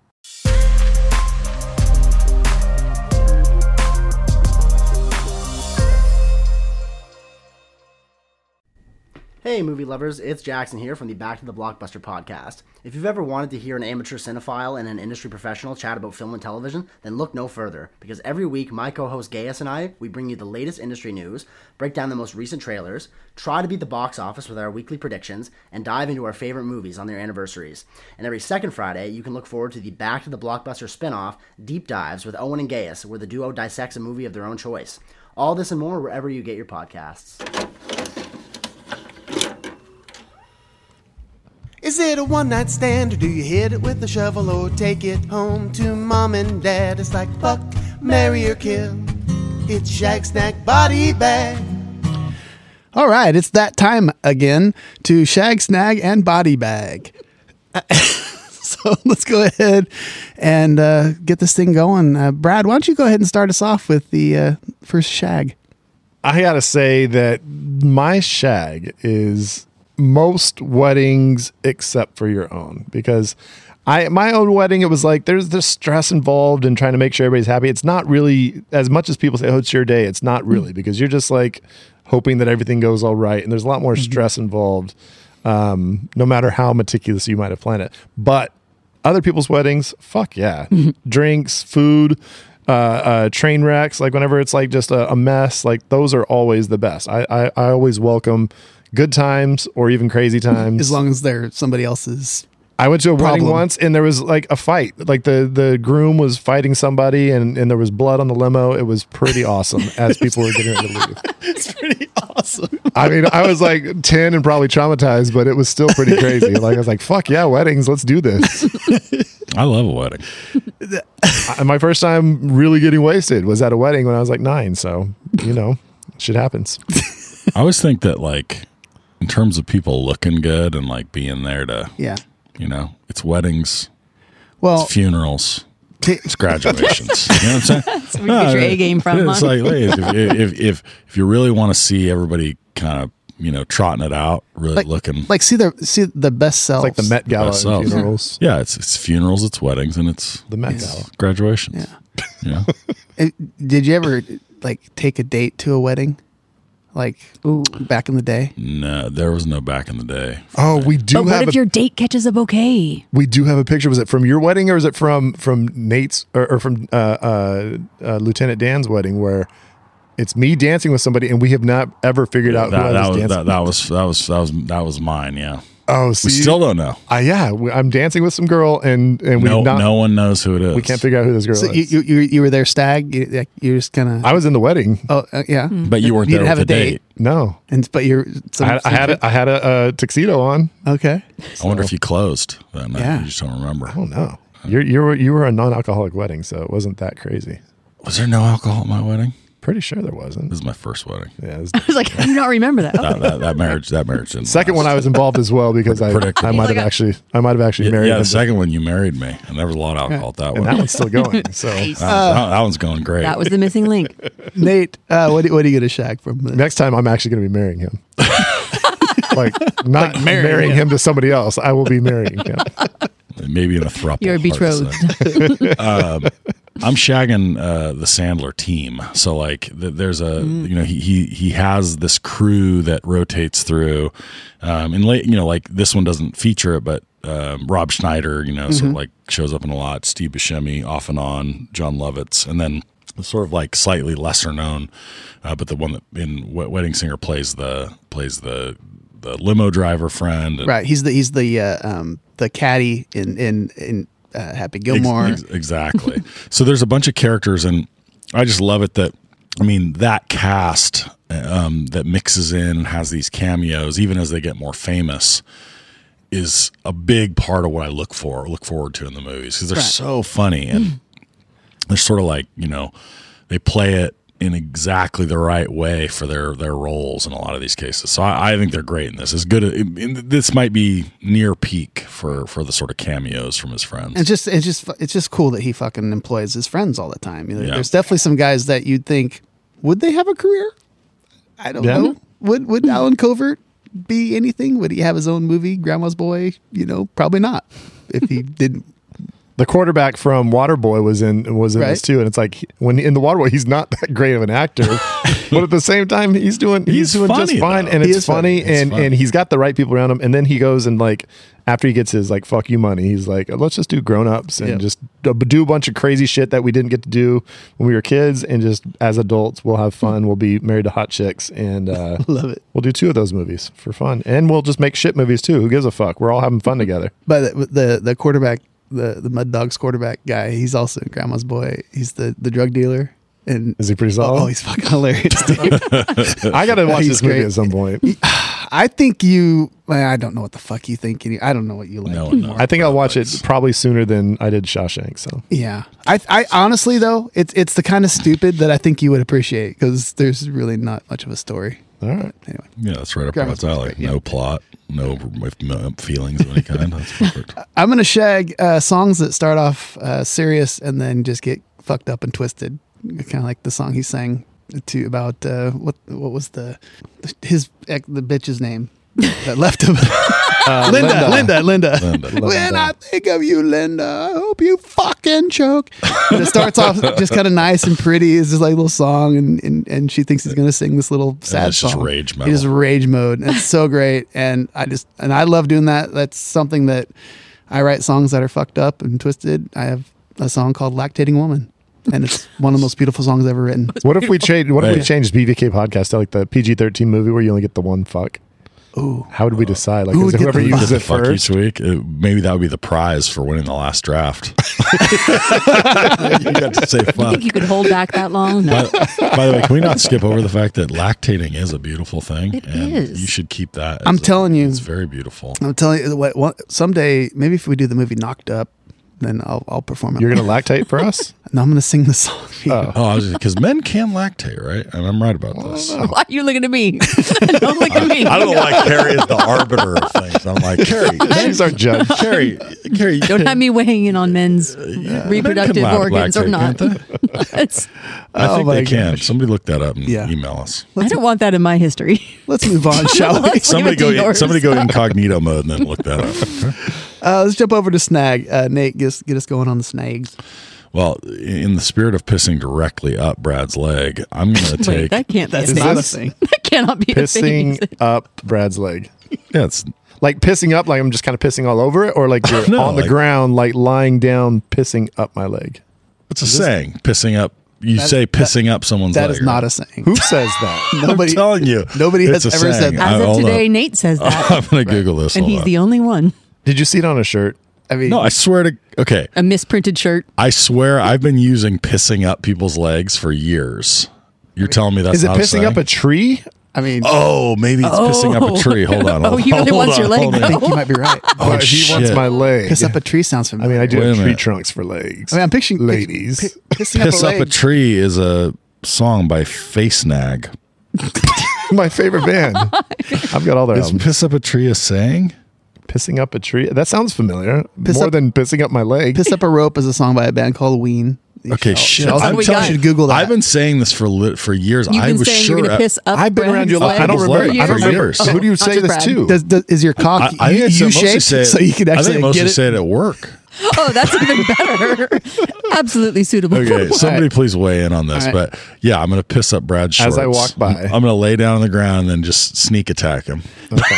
Just start pissing. I'll stay away from you at the beach. I want to snag. I want to snag the chemistry between Sandler and Drew Barrymore. So this movie and 50 First Dates are two of my absolute top 20 rom-coms for sure. They then did Blended. That's dog shit, so I'm ignoring that. But those two for me are as good as it gets in terms of a pair. In fact, is there another rom-com team that we would say? I mean, Tom Hanks and Meg Ryan have to be the only other ones that I would say are in That have So done you're saying multiple that they took movies. the crown afterwards? No, I think Hanks and Ryan are still. I mean, Sleeps in Seattle and You've Got Mail. That's a better 1-2 punch, but it's damn close. And then Sandler and Kevin James. Don't make it weird. Did Don't make it weird. McConaughey and Kate Hudson. Kate Hudson, did they do a couple together or they just do one? She did 10 Ways to Seems like she had Lose a bunch. Man or something. How to Lose a Man in 10 Days. How to Lose 10 Days, and then they also did one called. No, maybe that's it. Yeah, I don't know. I don't watch Carrie? those Yeah. shitty movies. Carrie, can you weigh in here? Have you figured out men can lactate? Are you Right. trying to turn her? What Still was on what that. was going to be our name for our assistant that we were going to Ziggy. have? Ziggy. Are you trying to turn Carrie Carrie's the new Ziggy? Ziggy? Is that like a She's been taking version of notes. Clippy? Yeah, you're our Clippy. All right, so Ask Siri, so but that's ask my- Ziggy. I'm pissing up Brad's leg with Drew Barrymore and Adam My Sandler. shorts are now soaked. Brad, have you snagged yet? No, I don't even but remember. I'm going to snag Steve Buscemi because that guy, whenever he's on screen, he's just magical because you don't know what you're going to get. It might be heartfelt. It might be crazy. It might be wacky. It might be angry. I mean, you can get a lot of different versions of him. He's always going to be entertaining, and he can do just the perfect little cameo in so many different movies. And, Donnie, Love him. he's never out of his league. He's always one of those guys you see on screen and you're like, I just like that guy. There's something about him. Just Pull off anything. Yeah. Is it possible that it's his 75 teeth? It could be. He's always pointing you in the right direction. Chompers. They all get a line. I got to give props to anybody that gets by with some type of little noticeable thing like that, where it's just that becomes their little Right. He couldn't have been the Hollywood catch, right? yeah. I don't think he's going to be. I don't think he's 100 most beautiful people or whatever it is. Well, he's Probably didn't make the list. but he's got, and his But he's a voice is badass. kind of funny, and like he's got those like sort of like very prominent eyes. Prominent. But That's they don't really point the same direction. He looks like he They're came straight out of goggly- rehab. they're googly eyes, He looks like okay? he came straight out of rehab. But you know what? Like it's like he was drawn by a uses that 6-year-old. because he stands out. It helps him stand out, right? In some ways, it's like, and you know what? Chicks kind of dig guys that stand out. Am I right, Carrie?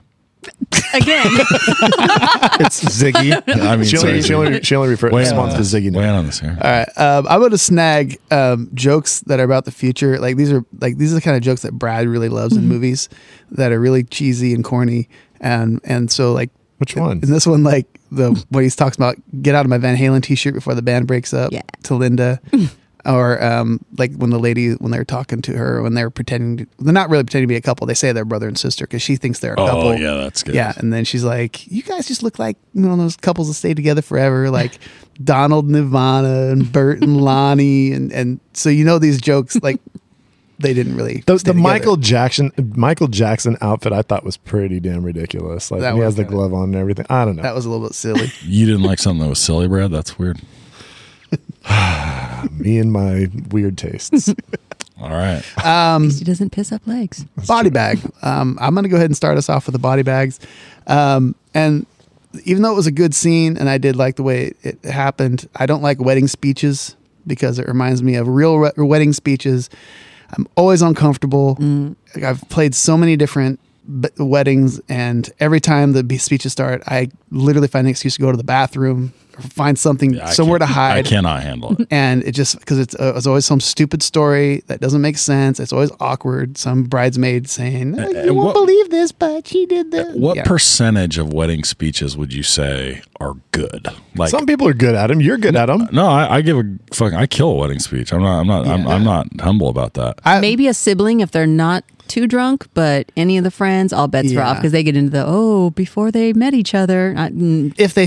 If they stay serious, and heartfelt, they're usually pretty good. But if they try to make it funny and they're not a naturally funny person, it's never good. Oh, Might keep leave. Yeah. That's bad. Or if they're just weird, like my brother, they chew on the microphone and then talk about how hot your mother-in-law is. So That was a great that speech. really happened? Don't yell at me. 100%. I was there for that. Yeah. That was amazing. One of our listeners, Josh in Colorado, he's an amazing wedding speecher.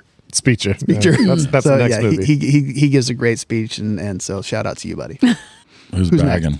I'll body bag. We've got, present company excluded. I know you've played many a wedding, but I'm body bagging wedding bands. Like, it doesn't make any sense to me why you would get a band at your wedding that's going to not be able to play all the songs that you want and not even the style that you want. You might want a variety of stuff, and it's going to be very hard to find that band that can kind of do everything. You want to hear some Lady Gaga, and they got a male lead singer. Yeah, it's just it's a little bit weird, and so even just DJs, shitty DJs, if there's DJs that just want to play the chicken dance and all that nonsense, I'm like, get the fuck out of here. Play exactly what I want. This is my day. So my bride's day. Let's hire a DJ that literally just can do what I can do on my phone. Well, back in the day, obviously now, yeah. My friend had his renewal vows, and I stood out on the dance floor dancing with folks, and I was DJing off Spotify, off my phone. And it was just fine. The party was going, and every jam that came on, people were happy. And then an ad came on for the dental whitening, and you're just all okay. Just 30 seconds. All right, everybody's teeth good. Okay, great. Go grab a drink. Yep, Dr. King Dentistry. Okay, perfect. Who doesn't pay for Spotify Premium where you don't have ads? I might not. Free. Oh my Free 99. gosh! I'm not gonna disagree with you at all because I don't know why anybody that pays us money to play at their wedding because we're expensive as shit. I would never pay as much money as we charge for weddings, but we get it all the time. And like you said, there's songs that we can't do because we just don't have the right people in the band. We don't have the right instruments sometimes. And Do they feed you? they always That's what I wanna know. They always feed us. And even though I don't like to eat before I play, Well, see, there you go. Then you're feeding like one person as a DJ versus like 5 or 6 in a band. Yeah, so right? just So why would you? More money, and then of course you got bands usually drinking some cocktails up there too, and you never know if they're going to get hammered and do crazy shit like maybe your brother might do every now and then. And he fell off the stage or something, didn't he, one time? yeah, it wasn't a wedding, but yeah. Well, he's done that. What kind of weddings do you guys have? But anyway, yeah, it is weird, and like we've told a lot of people, it's like, especially like when they want like first dances and stuff, and they ask us to play those songs, like, oh man, a lot of pressure. It's a lot of pressure Because have you ever played the Walk Down the Aisle? We Canon and D. We actually have. We did me and Matt and Jeff did an acoustic song, a country song for one wedding. Taco Bell. Your brother played piano years and years and years ago. He played the wedding march, and it wasn't good. I was like, why are you laughing? and oh my god, dude, it was awkward. Did he try to do his own like artsy version, or was he drunk? He was trying to play. He just didn't. He just didn't know it. And it was so bad, and that I ran as fast. I had to get away because I couldn't hear it. I seriously, because I felt so bad. Like that's what they're walking down to anyway. We had a wedding here at the Bev's Outdoor Studio last weekend. Oh, really? Nice. Did you DJ? Everybody end up in the pool. Like in clothes? Oh yeah, bride, groom jumped into the pool about an hour. It was a and a nice half warm weekend too, so it was actually probably perfect. Yeah, it was a little cold. I turned on the hot tub, seeing it coming.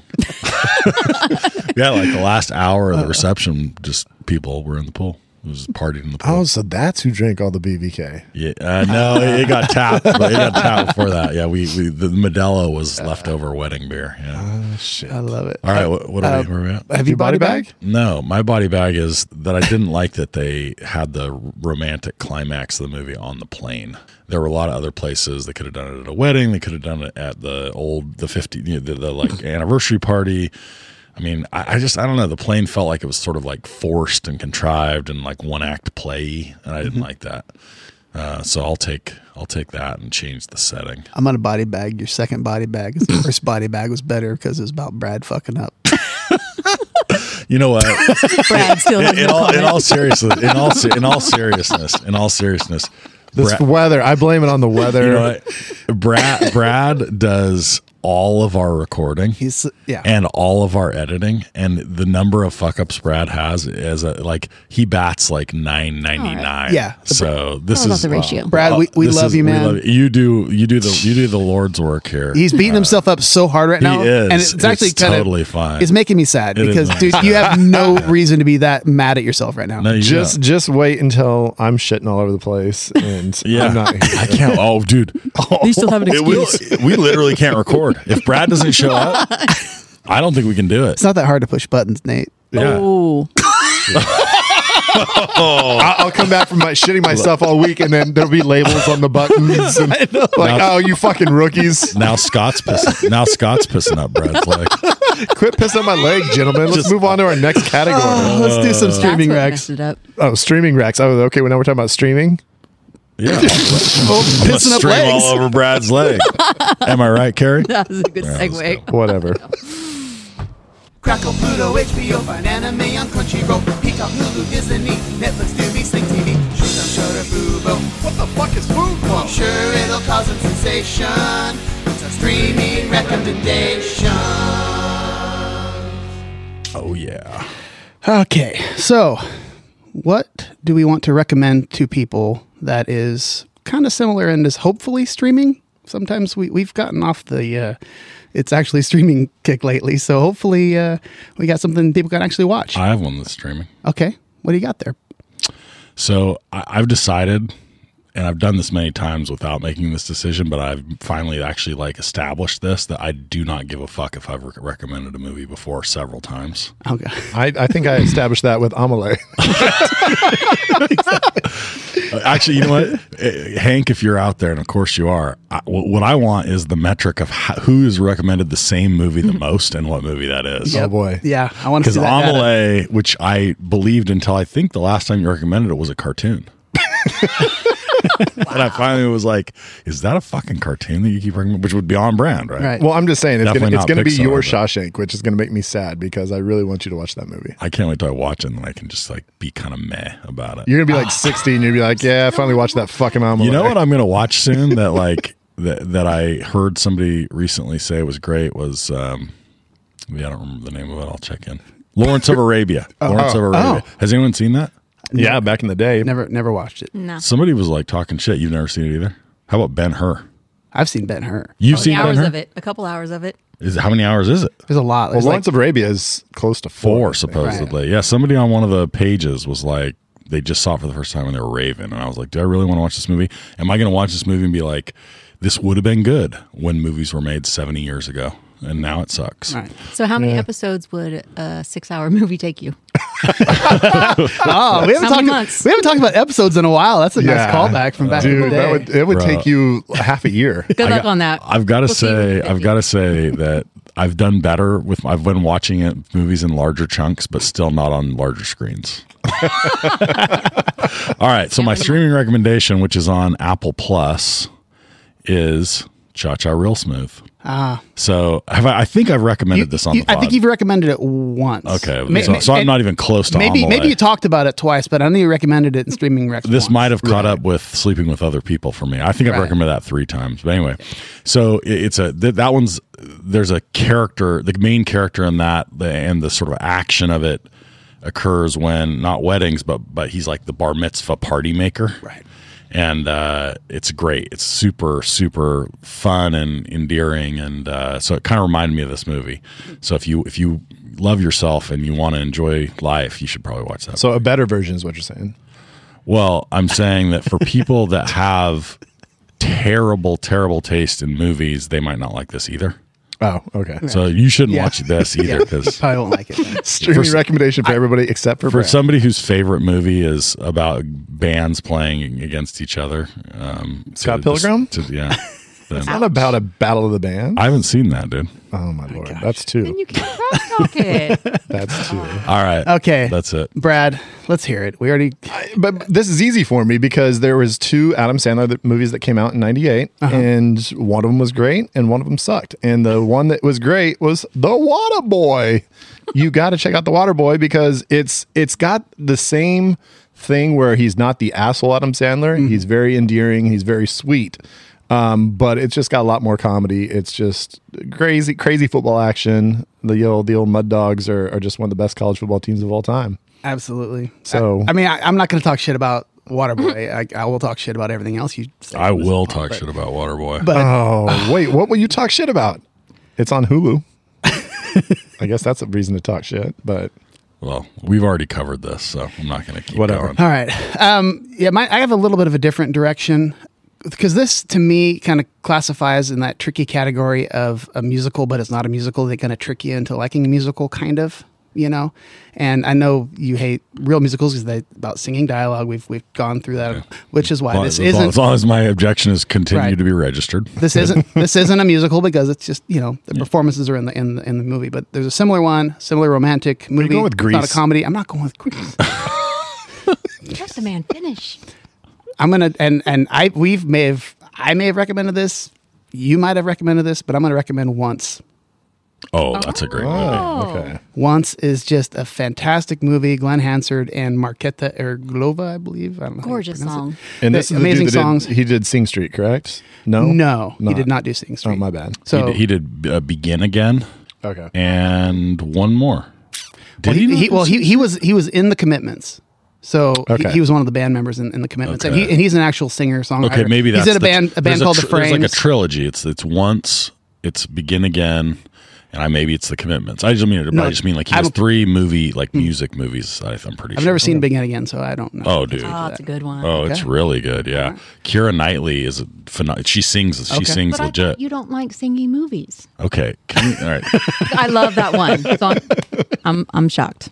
So this is a great segue that Carrie offered because I want to get into this shit again. By the way, it's on Wait, Hulu. how and when did you see Begin Again?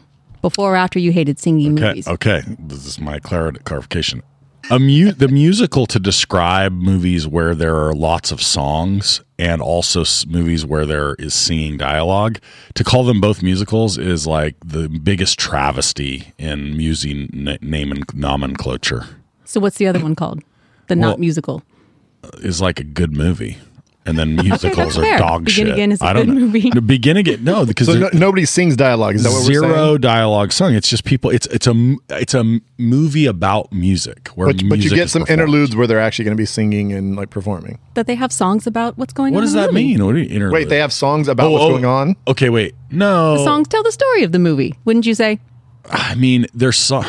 Maybe they're not singing God all the lyrics, Damn but you, Carrie. Thank you so much for I don't want joining to us, get Carrie. into this. This is I don't want to fantastic. talk about this. I'm not listening. Okay. It's No, a I great mean, movie. okay. Yeah, I want to hear what you were saying about Brad about the musical interludes. So you're saying part of what makes it a musical is that like they're singing as a transition point or something? Well, you're just going to watch them perform songs. Like that's yeah, but that doesn't like make A it Star a Is musical. Born, right? It's just like they perform songs a bunch in the movie.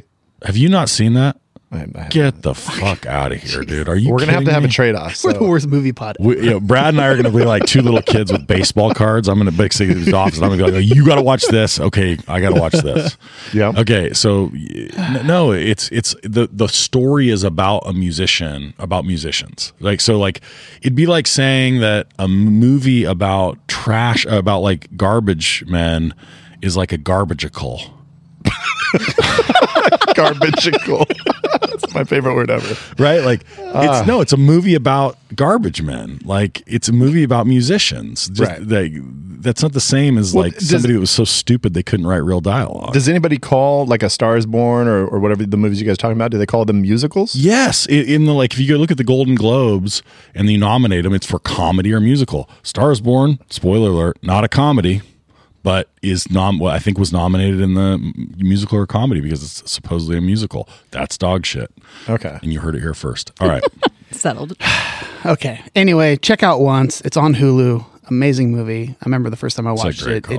I just had the biggest goosebumps And ever. such It's so good. bittersweetness in the best, but Yeah. also worst way. Great It's story. great. Awesome. Dragging a vacuum around town too, huh? That's right. The Hoover repairman. Okay, so let's move on to our alternate endings. No jet wash for Maverick, Meg still on that goose stick. Iceberg list Titanic, Leo's drawing that nude shit. Jim fucks Nadia like we all thought he should. Ricky and Doughboy get the fuck out the hood. Luke hooks up with Leia just like he's intending. It's time for a reshelf and alternate endings. Here's the point of the show where we decide to possibly fuck up a great movie. Right, Brad? Or make it better. Right, Brad? I gave up on this one. I couldn't think of anything that I wanted to do to it. Well, you had issues. I mean, I figured you could probably fix it somehow. All I can think about is like I wanted to hit what's his name with the guitar like 17 times. The boyfriend. Oh, Glenn. Okay. Yeah. Well, that segues kind of nicely into. I'll give you an alternate ending. Okay. So, it's more of just something to add to the ending.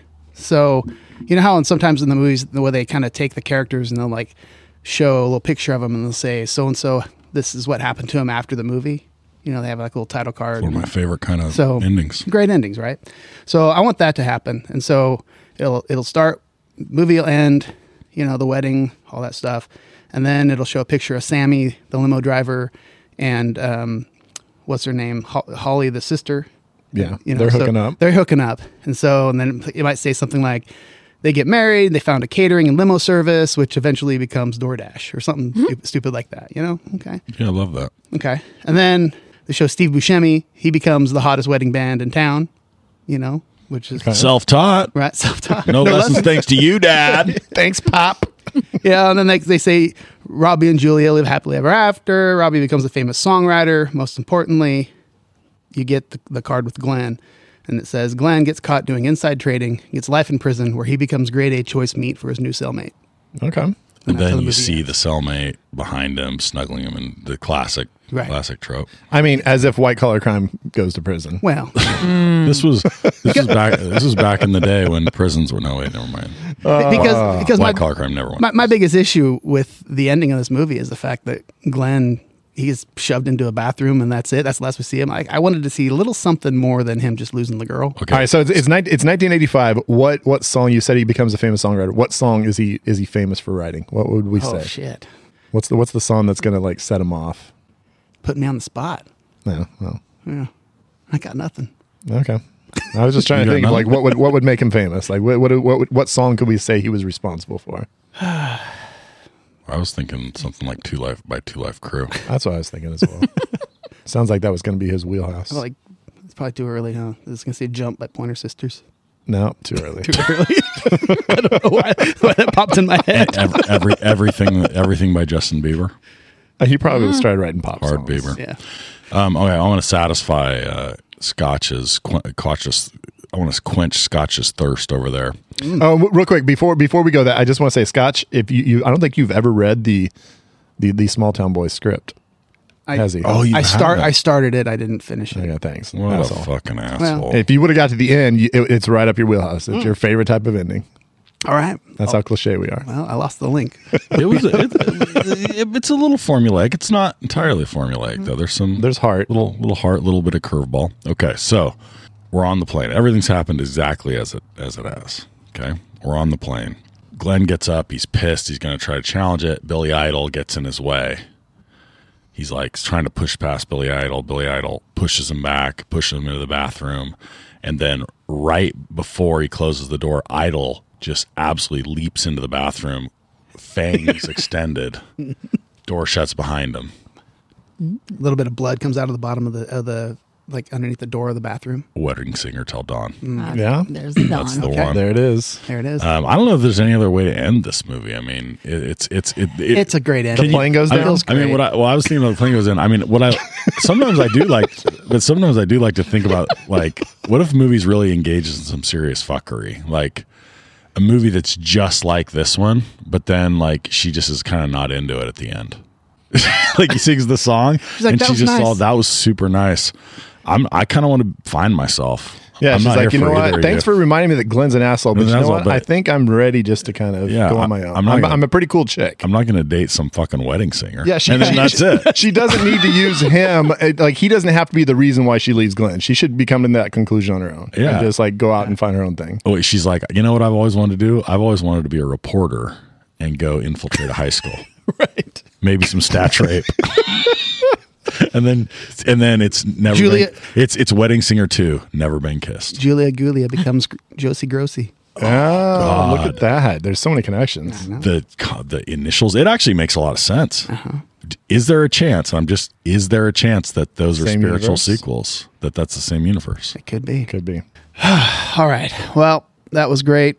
Talked about Wedding Singer. Got everything out of there. Obviously, Brad doesn't know what the fuck he's talking about. But I don't think I will ever talk about this movie again. all right, whatever. Anyway, I had a great Glad I got it out of my time. system. I enjoyed myself. Love the movie. Hope you guys had a good time. Next week, we are going to do a draft based on, I mean, obviously, Robbie Hart, best cover band around. And so we kind of wanted to do a draft based off of a great cover band or great cover songs in a movie. So we are going to be drafting the most memorable cover songs performed in a movie. And we'll get into the caveats a little bit next week once we get into that. Well, we've done original songs before, so we did original songs from movies. Right. So they had to have actually like been performed and created by the band in the movie. Right. So this is a new one for us, and it's not just cover songs they're playing in the background of some dumb scene. Correct. This is the actors and actresses are performing. Right. And what performing means, well, I guess we'll talk about Yeah. it. Carrie, if Zach still has dysentery next week, will you draft with us? Absolutely. Oh, Dude, yeah. That's fantastic. I wonder, this is one of those situations where it's like, somebody gets hurt mid-season and then we bring somebody up, call them up, and then they just... Maybe she'll just They just don't ever give the position up. Zach take may his- never take come his back. spot. Yeah. Put me in, coach. Yeah. There you go. I'm telling you, Love it. Zach. She's ready to play It was a today. good run, Awesome. Zach, but you're out. So, yep. I'm sorry for your Sorry, buddy. illness. It's been fun. Sorry for your butthole. But no, yeah, we'll have a guest come on and judge us, and we have some exciting stuff to talk about with him. He's actually a member of Brad's brother's band. That isn't me. Oh, boy. And Haven't thought about those guys We'll in a talk to while. him.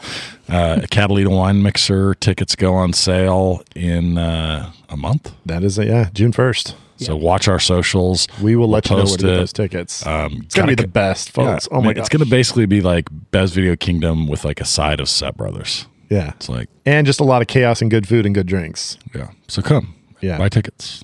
Winning combination. Yeah, absolutely. Bye-bye.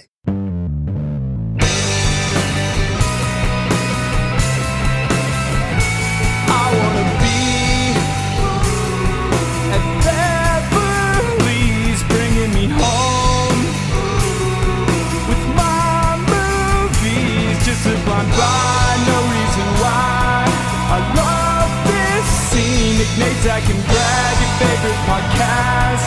Let's start this thing.